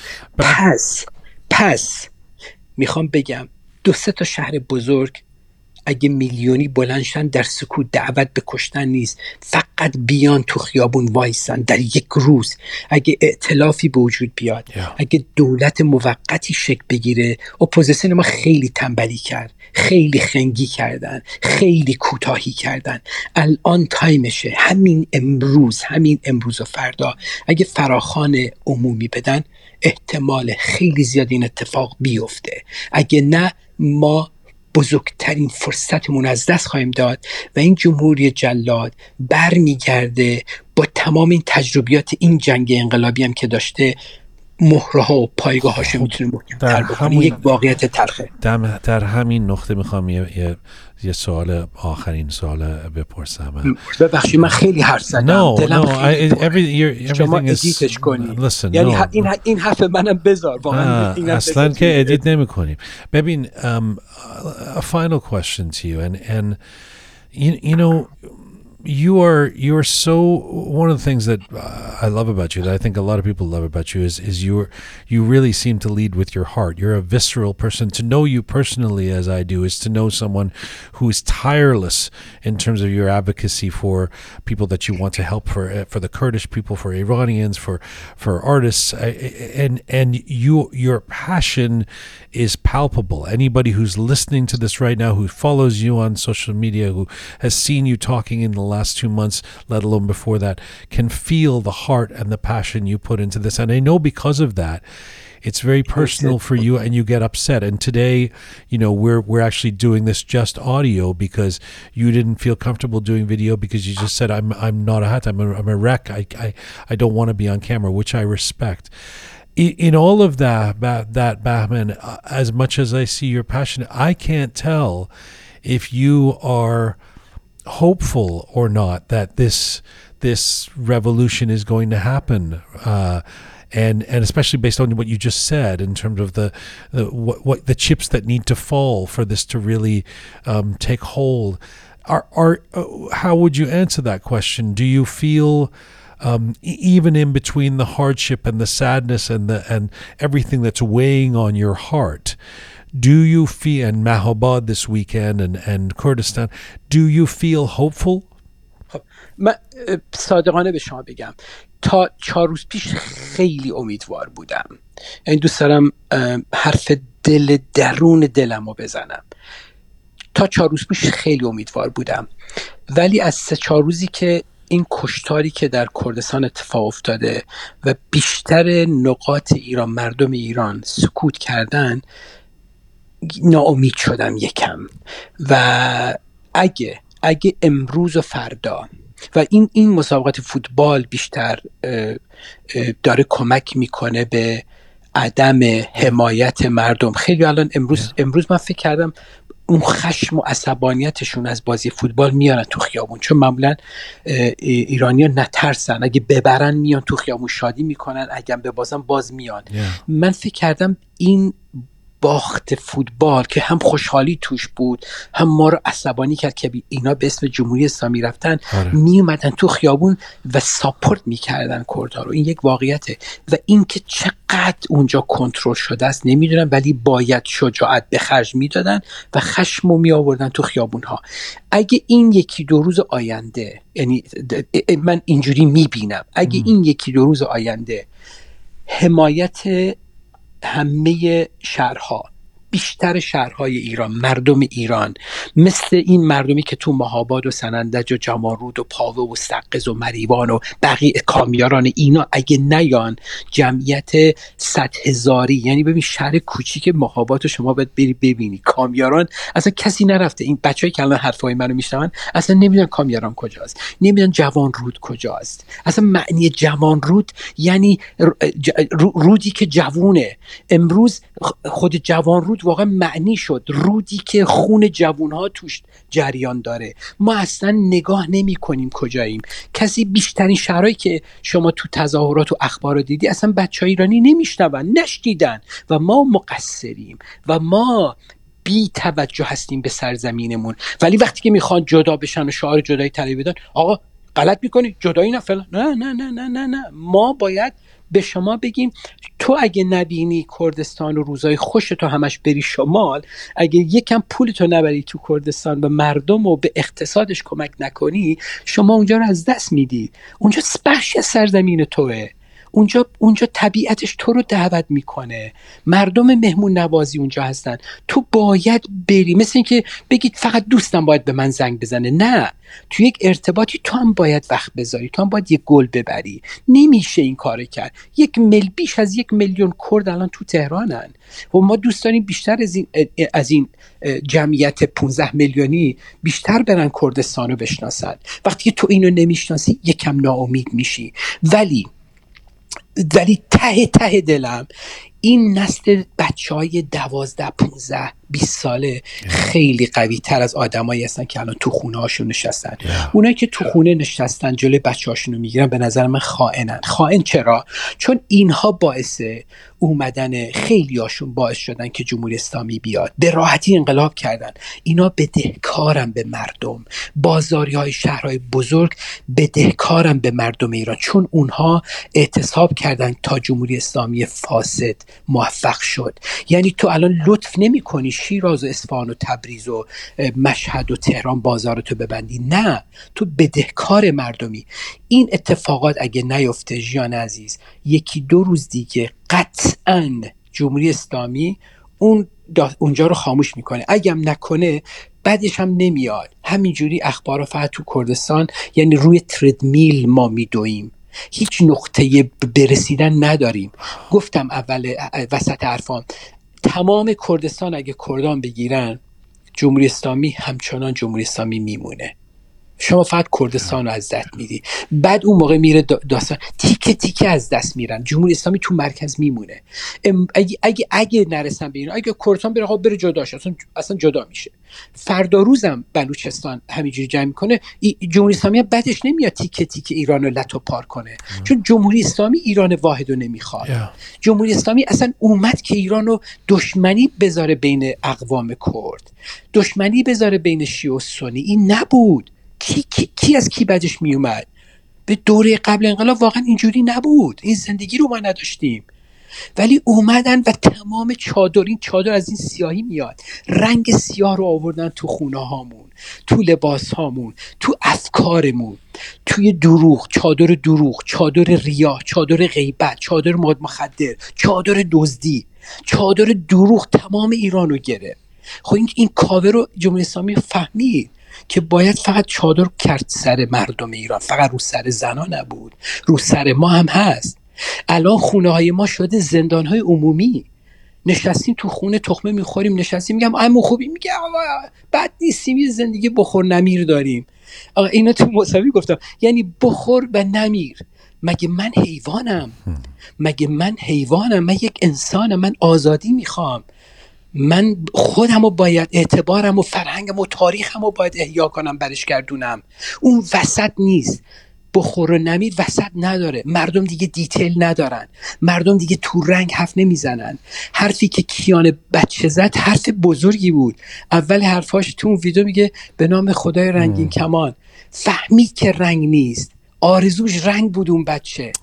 ما رنگو باید بیاریم، ما رنگو گم کردیم برادرم.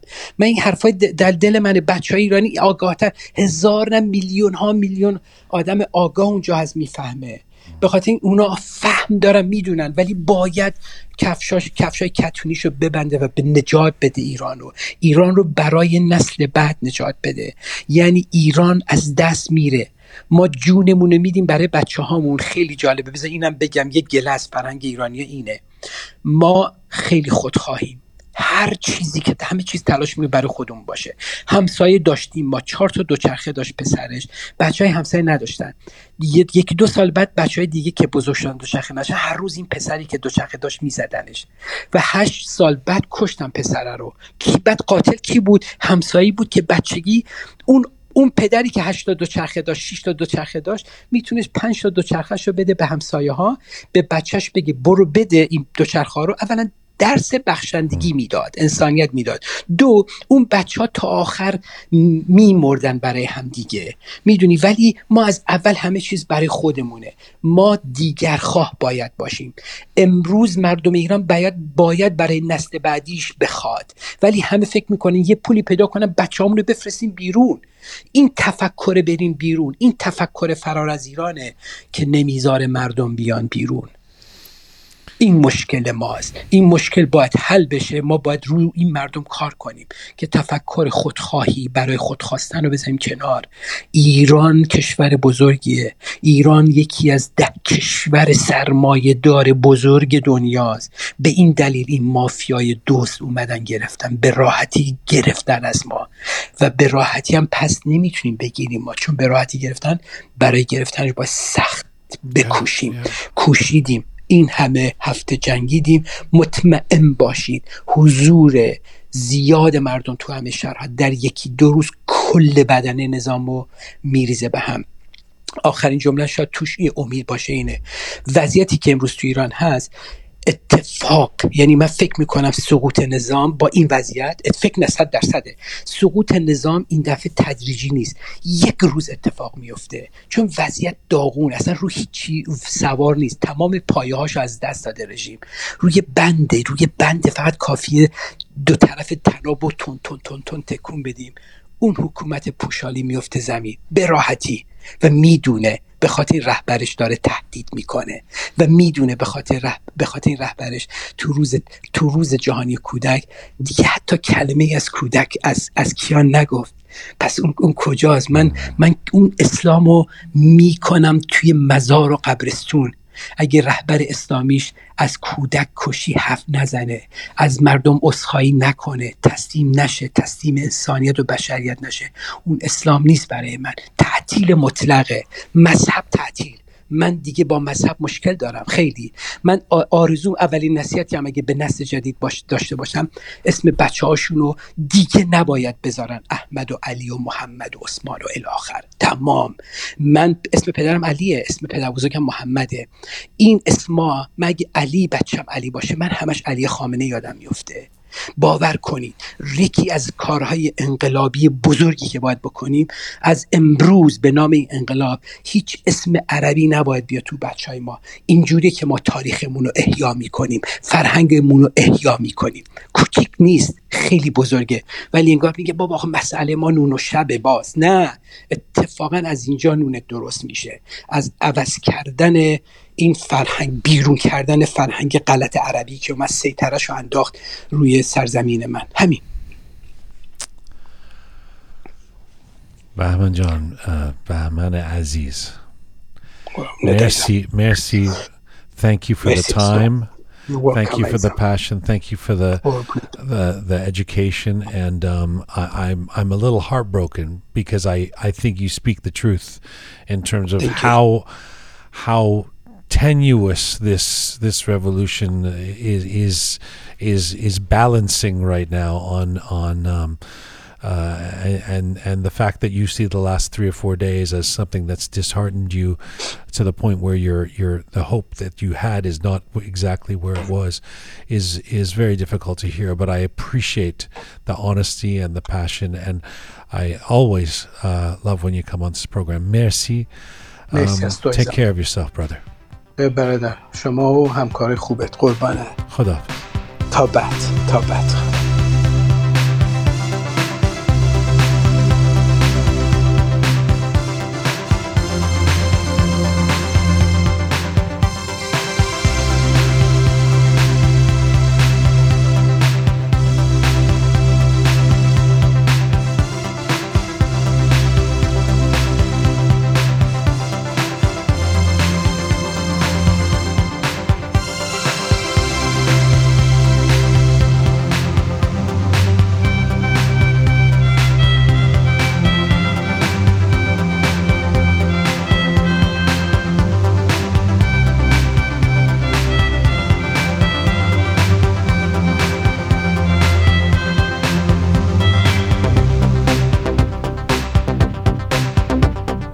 Thought that never changes remains a stupid lie. It's never been quite the same. No hearing or breathing, no movement, no color, just silence. The rise and fall of shame. This is Rook episode 217, The Uprising. For all things Rook related, including all of our Uprising shows in this series, you can go to our website, rookmedia.com, rookmedia.com, where you can also support what we do there, see outtakes, videos, extra episodes, our full programming slate. It's all there, rookmedia.com. For our final guest today, let's go to California. He is an award-winning Iranian-American attorney who has been named one of the top 100 lawyers in the United States by the American Academy of Attorneys. He's the co-founder and CEO of Soccer Geeks USA and the founder and principal attorney at Mohsen Parsa, Inc. He has begun an initiative to take legal action against big social media platforms that have been quiescent about or even enabling of the current regime in Iran. And right now, Mohsen Rumi Parsa joins me from Irvine, California today. Hello, sir. Hi, Jian-John. How are you? Nice to talk to you today. It's nice to talk to you, and I actually want to talk to you about football, soccer on this epic day that featured the Iran-England match at the World Cup, which I know would have been on very, very early where you are in California. But let's start with your social media initiative. This is not something that comes as a surprise to a lot of people in the Iranian diaspora, let alone those inside Iran, that there is something funky going on when it comes to Twitter, Instagram, Meta.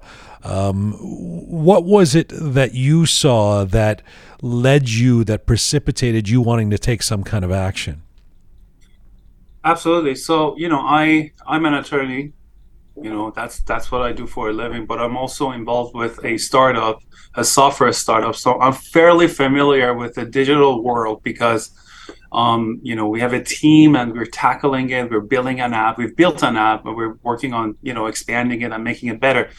For a while now, I have had concerns about institutional terrorists and terrorists in general having access to social media platforms and using these platforms to radicalize and receive support from, people from all over the world. The world as we know it has changed. There's this sense of immersive reality where the virtual reality, I don't know if it's the actual reality or the reality that we live in, have immersed to the point where, we need some rules and regulations. And what I'm arguing with the court in this case is that these companies, there's a very real conflict of interest when it comes down to enforcing their own terms and conditions. And I don't think that they're doing it fairly and equally with respect to all users. And that's basically what I'm pursuing in federal court right now. What? Sorry, just to clarify the terms, what's an institutional terrorist? Great question. So, institutional terrorist organization is Islamic Republic, right? So IRGC, Islamic Revolutionary Guard Corps, is the arm of the Islamic Republic regime, yes, which has been designated as a terrorist organization by both U.S. and Canada. Islamic Republic is vicariously funding IRGC. And also, Islamic Republic has been designated as a state sponsor of terrorism since 1984, if I'm not mistaken. Mm-hmm. So, in my opinion, an organization like Islamic Republic or ISIS, this would be considered institutional terrorist organizations. Okay. By the way, we haven't in Canada advanced to the place where the IRGC is fully on the terrorist list. That is something that you guys have done in the United States, and some people are still trying to get the Canadian government to move on. But certainly there's been moves in that direction more recently.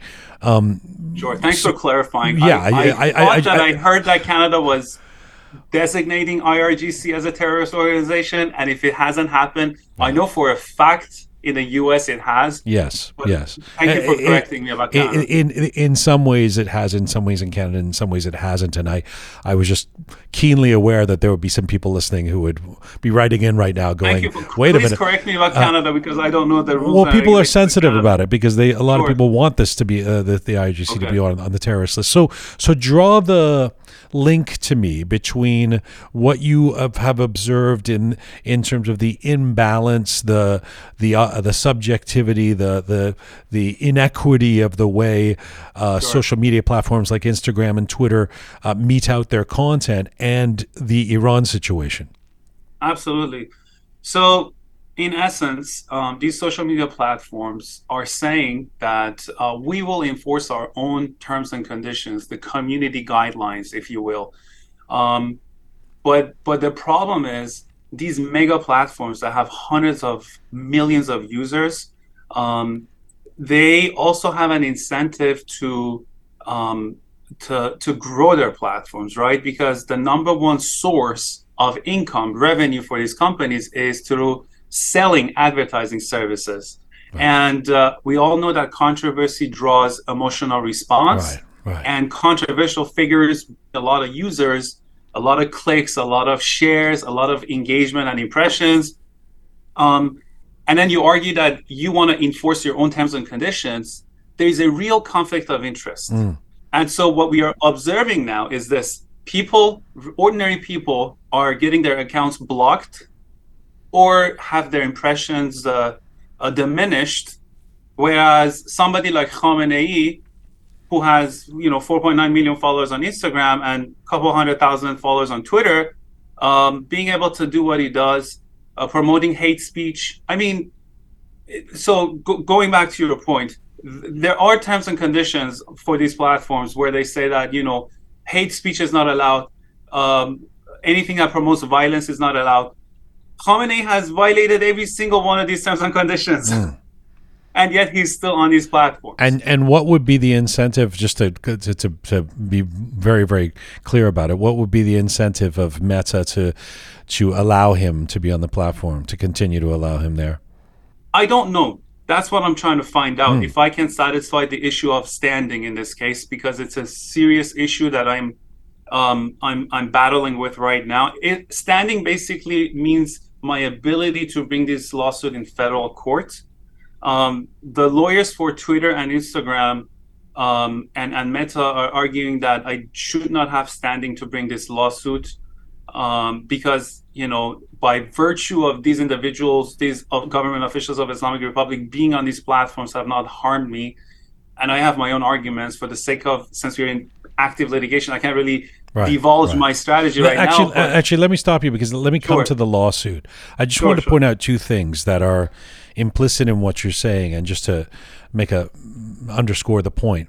These social media platforms, first of all, I know what I'm saying is not rocket science, but it is worth saying these things sometimes. These are businesses, all right? They don't because we can get lulled into feeling like these are platforms that allow everybody to have a voice, and they sort of sometimes speak in that language, freedom of expression, and this is an open source, this is a town hall, whatever Elon Musk is saying lately.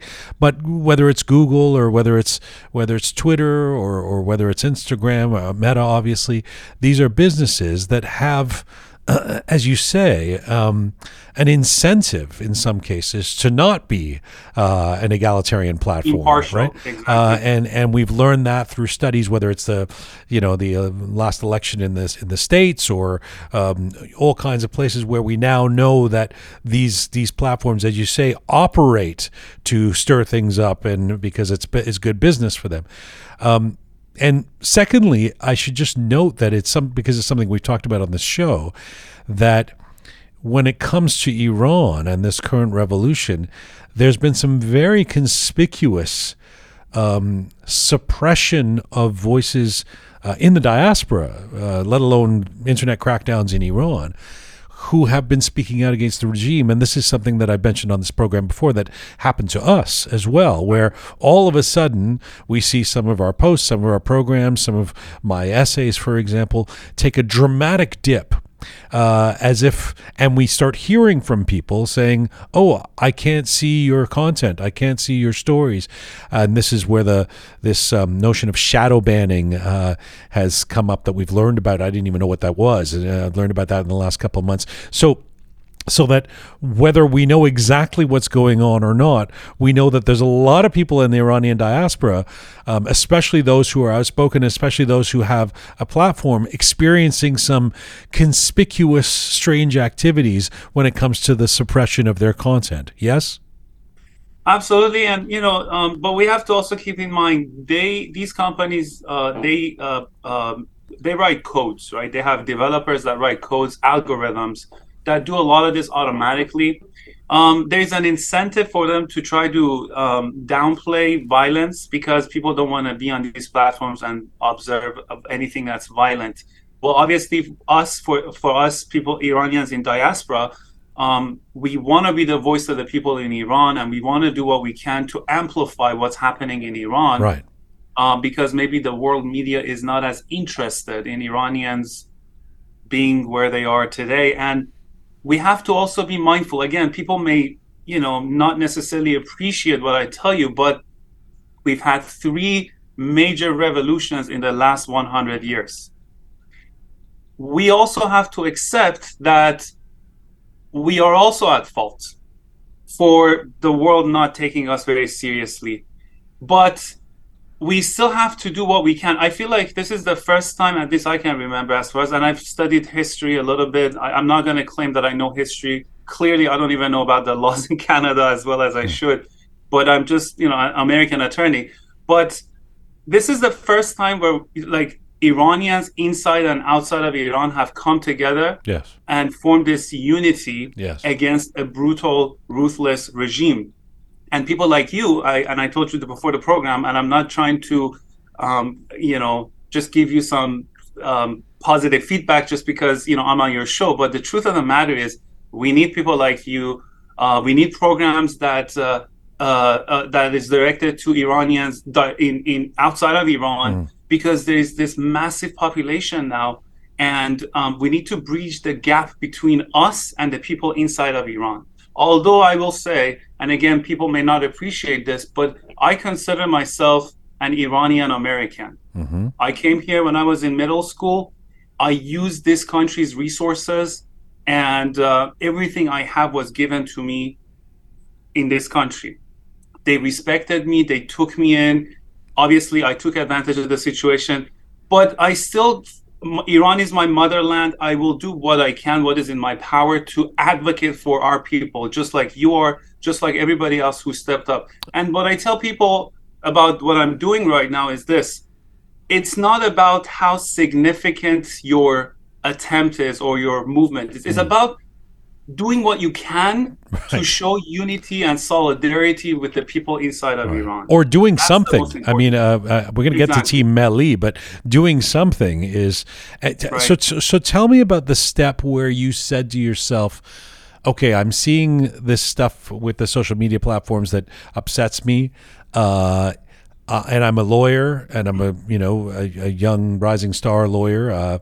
Those are not just my words; those are some of the awards that you've won are called Rising Star Awards. That you say, okay, I'm going to actually try and take these mega corporations to court. I'm going to launch a lawsuit. Tell me about that decision. Just like millions of other Iranians outside of Iran who, I swear to God, I'm not kidding when I tell you, my son, I have a 4-year-old daughter. My son was born last week. I thought to myself at some point to buy a plane ticket and fly back to Iran and go and fight. Clearly, I can't do that because now I have 3 dependents. I can't just make decisions that would serve me, because I am now a unit, right? So I was like, what else can I do? Well, one thing that we know is Islamic Republic has shut down internet time and again on 80 million Iranians. Yep. And yet they still continue to use these platforms to disseminate lies, false information, hate speech, promoting violence, and whatnot. So I was like, is there a way to cut their access off of these platforms? Now, unfortunately, Elon Musk decided to purchase Twitter. Twitter was, obviously the policy for Twitter was different. Now the policy has changed. Elon Musk is my ideal. I love Elon Musk, not from a personal, personality-wise, but from a professional, entrepreneurial spirit that he has. Okay. He has taught me a lot. But at the same time, I was like, you know what? I am going to put up this battle. Obviously, I knew I was going to go against some of the best lawyers in the United States and maybe even, anywhere in the world. But, I took this step. It's an uphill battle, but, I've been practicing law. I do litigation. I've done litigation for a decade now. And can I win this case? I don't know. Odds are against me. What are you trying? What are you trying to win? I don't mean to sound curt, but sure. So in very simple, plain English, deplatforming Ayatollah and his friends, Khamenei and his friends, from social media platforms. That's my goal. However, it's going to be very, very difficult for the reasons I stated, because they have a strong following. And I'm not saying that what I'm about to say is purely speculation, okay? It's purely speculation. Okay. But the terms and conditions for these mega platforms allow them to sell data to third parties on their users, meaning that theoretically, Islamic Republic can reach out to them and buy data pertaining to all of us, people inside and outside of Iran that are engaged in some type of digital demonstration, to profile us, to do whatever they want. And that it's just it doesn't sit well with me. And to raise awareness in this country is what I'm trying to do with this lawsuit. It goes way beyond just Iran situation. This is a constitutional issue. This is an issue where, it was discussed in the Congress when during Trump's election last term, when the Russians mingled with the American elections. Sure. So it's a serious issue. And at some point, we really need to find a solution. If you can do this very briefly and very accessibly, use common language that all understand,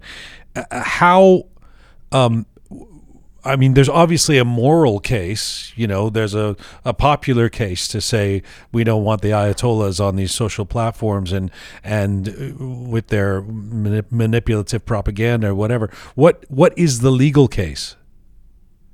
So the legal case, without giving away my strategy, because some people might be watching this that aren't adversarial to me, is a breach of an implied covenant of good faith to protect the integrity of the users by applying the terms of use and community guidelines fairly and equally across the board to all users, regardless of who they are. Fair enough. Is it? You've picked a battle.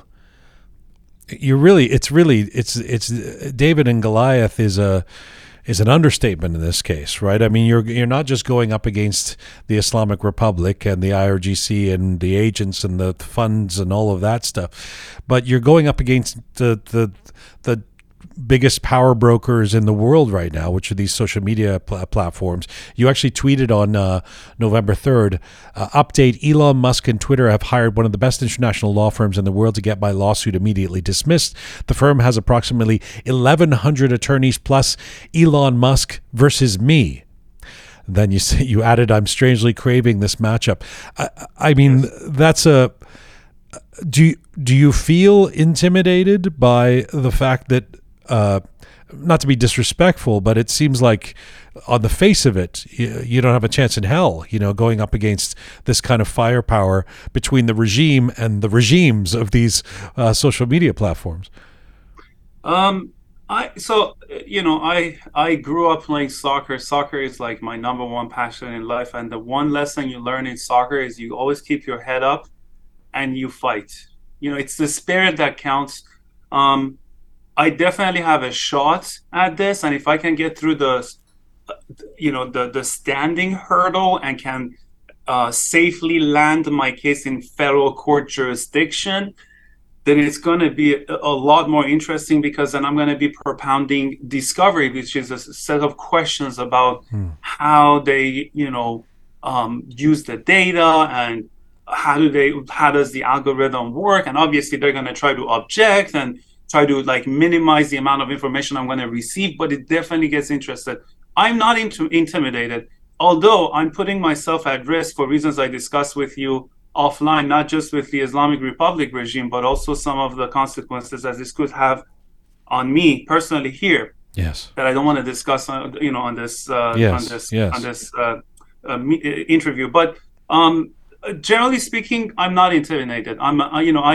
I'm putting up a fight for my people. I consider myself a knight, and this is the least I can do, short of buying a plane ticket, flying back to Iran, and being in the streets of Iran. And it's become a mantra that everybody has to do their part in the way they best can, and I would dare say that it's more helpful to all of us, including the kids in Iran who are leading this revolution, for you to be doing the work you're doing rather than going and picking up some stones and joining the protesters in Tehran.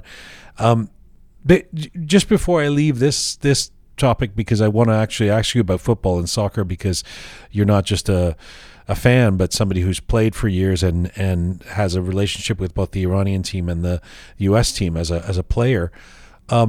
Is there anything in terms of the issue of internet restrictions inside Iran?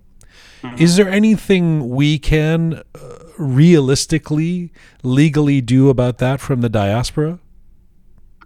Absolutely. This is not something that I'm willing to do because it's a massive undertaking. But one thing we can do is to create a fund where Iranians in diaspora can contribute money to an organization. This organization has to be very transparent, obviously, and have the best people that work for it. And the money collected, we can buy Starlink units and be able to, unfortunately, smuggle them inside of Iran and give access to internet to people so that they can start sharing news and information out about what's happening in Iran when the government shuts down internet.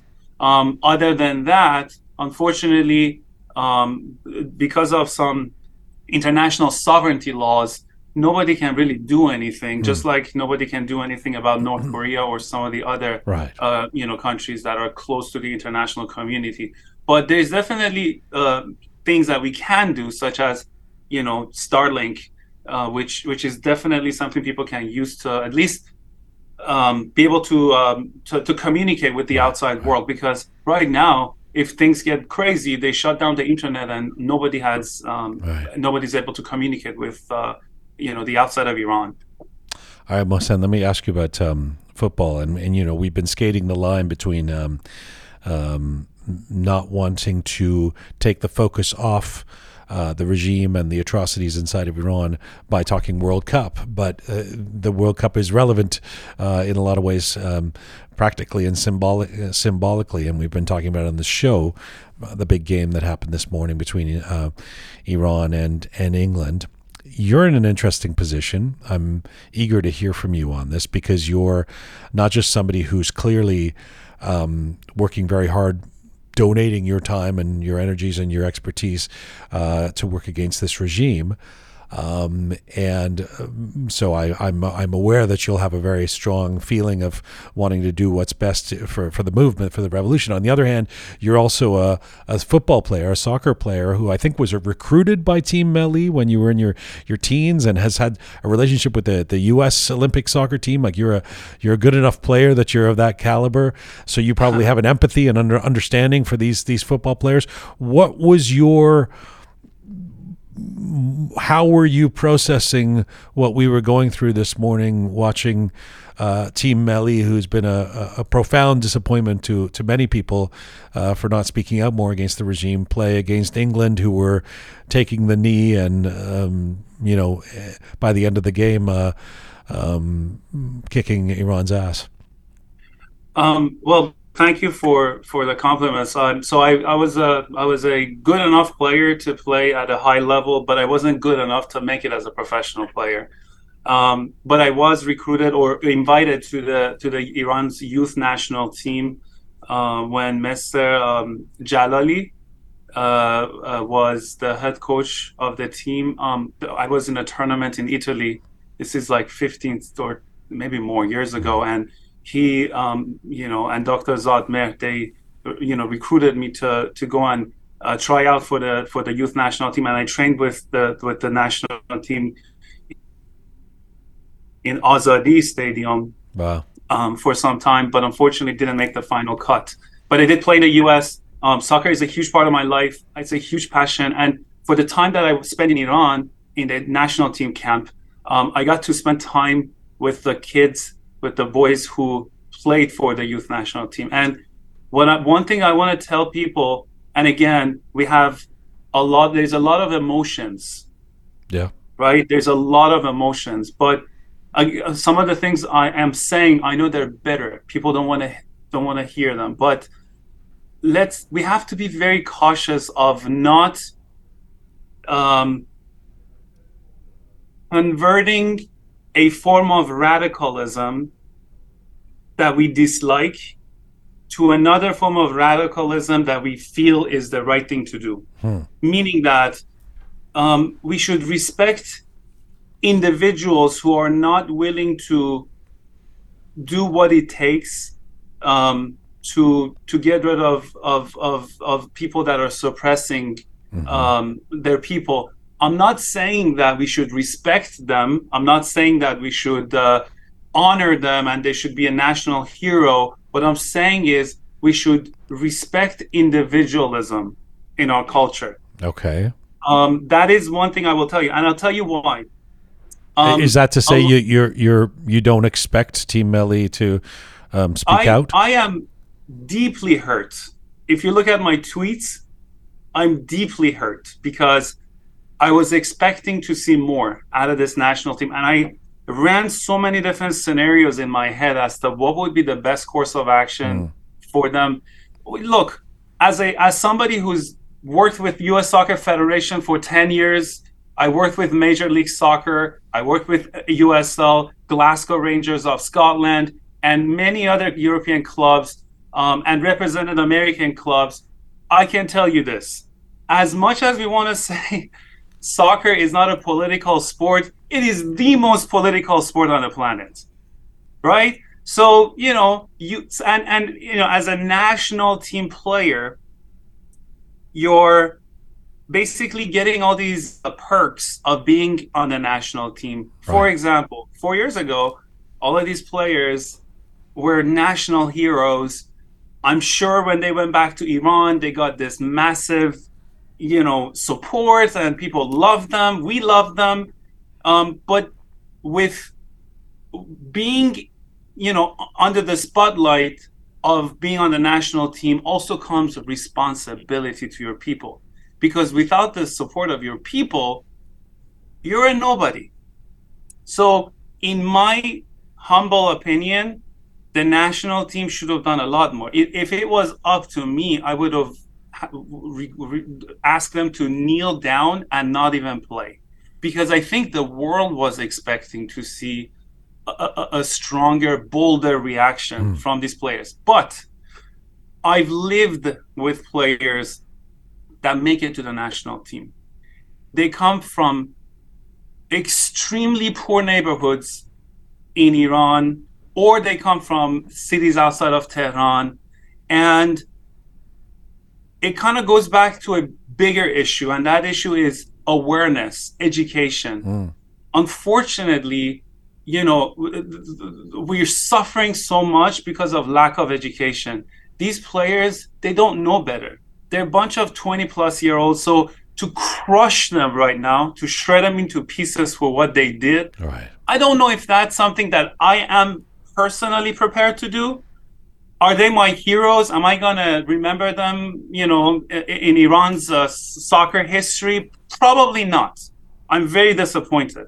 But to shred them into pieces, to thread them, to do some of the things that I've already seen on social media platforms after the game, I'm not personally too keen, although I understand the strong emotion and feeling that the people are going through. But this idea that they're, I mean, it's even something that I brought up because I've interviewed athletes before. I've covered a couple of Olympics, and these are young people. First of all, to be that good an athlete, you have to be in kind of a bubble. You spent your life, fastidiously doing 16-hour days of just training, and you're not necessarily you become that profoundly good because you've been so dedicated to the craft that your awareness, as you say, is potentially going to be limited in terms of social and cultural experience that you might have by your early 20s. But is it really realistic to suggest these guys don't know what happened in Zahedan or what's happening in Tehran or the edict about the executions or Mahabad this weekend? I mean, is it really realistic to say these guys who are, probably have iPhones and are connected and don't know what's going on? So I can personally answer your question, and then I will have a recommendation. My personal answer is they absolutely knew. Because when they were playing, I'm a soccer player. They had no soul, no spirit. They had nothing. It was a bunch of zombies running around with no spirit. Yeah. That tells me that they knew exactly what they were doing. What I'm asking for is, they're not our national heroes. Okay, they're not my national heroes, at least. Like, I'm not going to ever remember this team. I always remember Ali Daei, Ali Karimi, Karim Bagheri, Mahdavi Kia. Mahdavi Kia had a contract with FIFA, and refuse to show up for the game. You know, they should have seen their predecessors like Dai, Karimi, Mahdavi Kia, Karim Bagheri, all of these individuals who stood up with the people of Iran. I still feel that we should have grace in terms of not completely destroying them. Okay. I feel like we are better than Islamic Republic as a country, where, you know, we can forget about them, we will not honor them, but there's no need for us to trash them. I got you. That's just my humble opinion. I'm not saying that I'm right. It's just, I'm just like, and one thing that we should learn as a country is to respect each other's opinions without judging each other. We judge. Unfortunately, we judge. Just because somebody disagrees, we start saying, oh, they're with Islamic Republic. Oh, they're with, you know, Reza Pahlavi, or they're with Ismailion, or Ismailion is with Mujahideen. I'm not too keen of that way, because if we are trying to elevate as a nation, we have to learn to have grace and patience with one another. Listen, I love everything you're saying. There's one small pushback, for example, though, is the expectations we have of some people working in some fields versus those in others.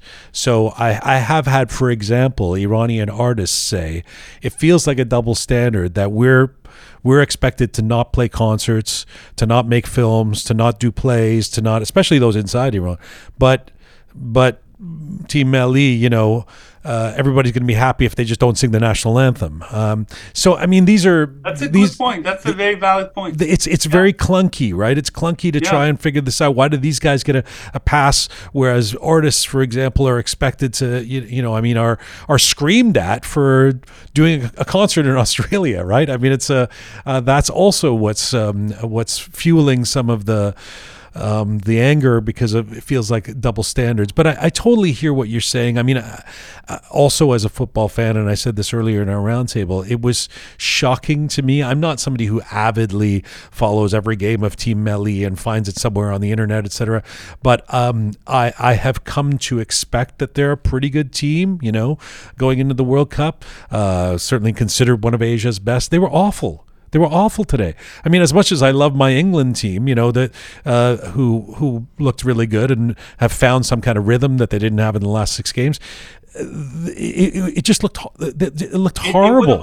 On a good day, it would have been like a close loss. It wouldn't be a 6-2 match. It would have been like a 2-1 or 2-0 or, you know, something like that. And you're right. You know, the greatest athletes of all time always talk about how important the mind is, how important focus is, how important team unity is, and all of that. And I almost say this with some I say it in a forlorn way. It's these guys, you know, they've been pulled in all kinds of different directions emotionally, whatever they've decided to do or not do, not take the knee, etc. And I guess it really fucked them up on the field, you know? I've been thinking about this for days now, because, like I said, soccer, football is a huge part of my life and my identity. I'm actually someday going to write a book about this too. But it was their ego. It was their ego, because, look, the lady who rock climbed, took off her scarf, Elnaz Jan, she was so courageously brave. They literally, like, they didn't, like, apparently, like, people lost contact with her for like 24 to 48 hours, and then next we heard she was placed on a plane and flew back, and then she was under house arrest in Iran. Or the basketball team who took off all their scarves. So, you know, I am disappointed in us men, Persian, Irani. By the way, I don't like the word Persian, because Persian just means Pars. And Iran is a country of so many different ethnicities. Right. So I correct myself. Thank you, counselor. You know, for you know, I'm just so disappointed, because us Iranian men, we kept going to the stadiums all of these years, knowing that this regime was not allowing 50 or even 60% of the population to come to the stadiums. We ignored every single time they, you know, they violated basic rights of a woman. The women are standing up. 2 actresses were arrested just recently for removing their scarves. Yes. I was begging, in my heart, I was begging our national team to take a strong stance, in support, in solidarity with our women. No, and listen, don't take anything away from Toomaj, the rapper, or Hossein Ronaki, or like there are men who are paying a dear price for this as well. Absolutely. But the contrast of the women's basketball team to Team Melli couldn't be greater. It couldn't be greater, and you're absolutely right. But Jianjan, we still have to do a lot more as a progressive nation. I mean, look, for so many years, when somebody asked me where you're from, I would just drop my head down and kind of pretend like, oh God, like I'm gonna have to address this question now because of all the negative propaganda.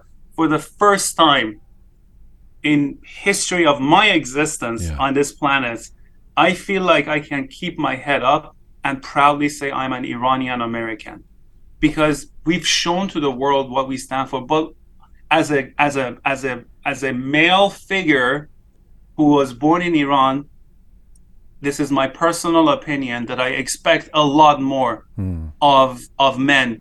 And I say this because when I needed help with my lawsuit, when I reached out to public for lawyers to reach out to me if they can help, I kid you not, every single person that reached out to me were women, and there were only maybe like a handful of guys. I literally reached out and begged some of the lawyers I knew, and they brought up excuses and didn't want to be involved. Right. So we need to do better. We need to accept responsibility. I'm not taking away anything from anyone has done, but it's not enough. We need to do a lot more. Mohsen, I thank you so much for coming on the program. We're gonna have. I feel like I must beg you to come back and continue this conversation. The World Cup's going to go on for another month, so I'm sure we're going to have fodder to continue to discuss. But as well, your lawsuit, keep us in touch with how it's going, and thank you for fighting that brave David and Goliath fight. Thank you so much for you and having me on the show. I really appreciate it, and I wish you all the best. Wish the Iranians all over the world all the best. I'm so happy, so gracious, so grateful, so just, you have no idea how many times I've cried over the past several weeks of this unity that now exists amongst us. I do have an idea. To us. I do have an idea.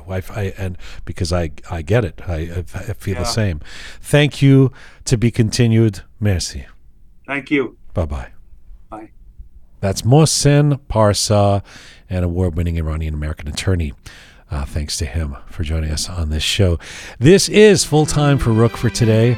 Rook episode 217, The Uprising. Thanks to the amazing team who put this show together.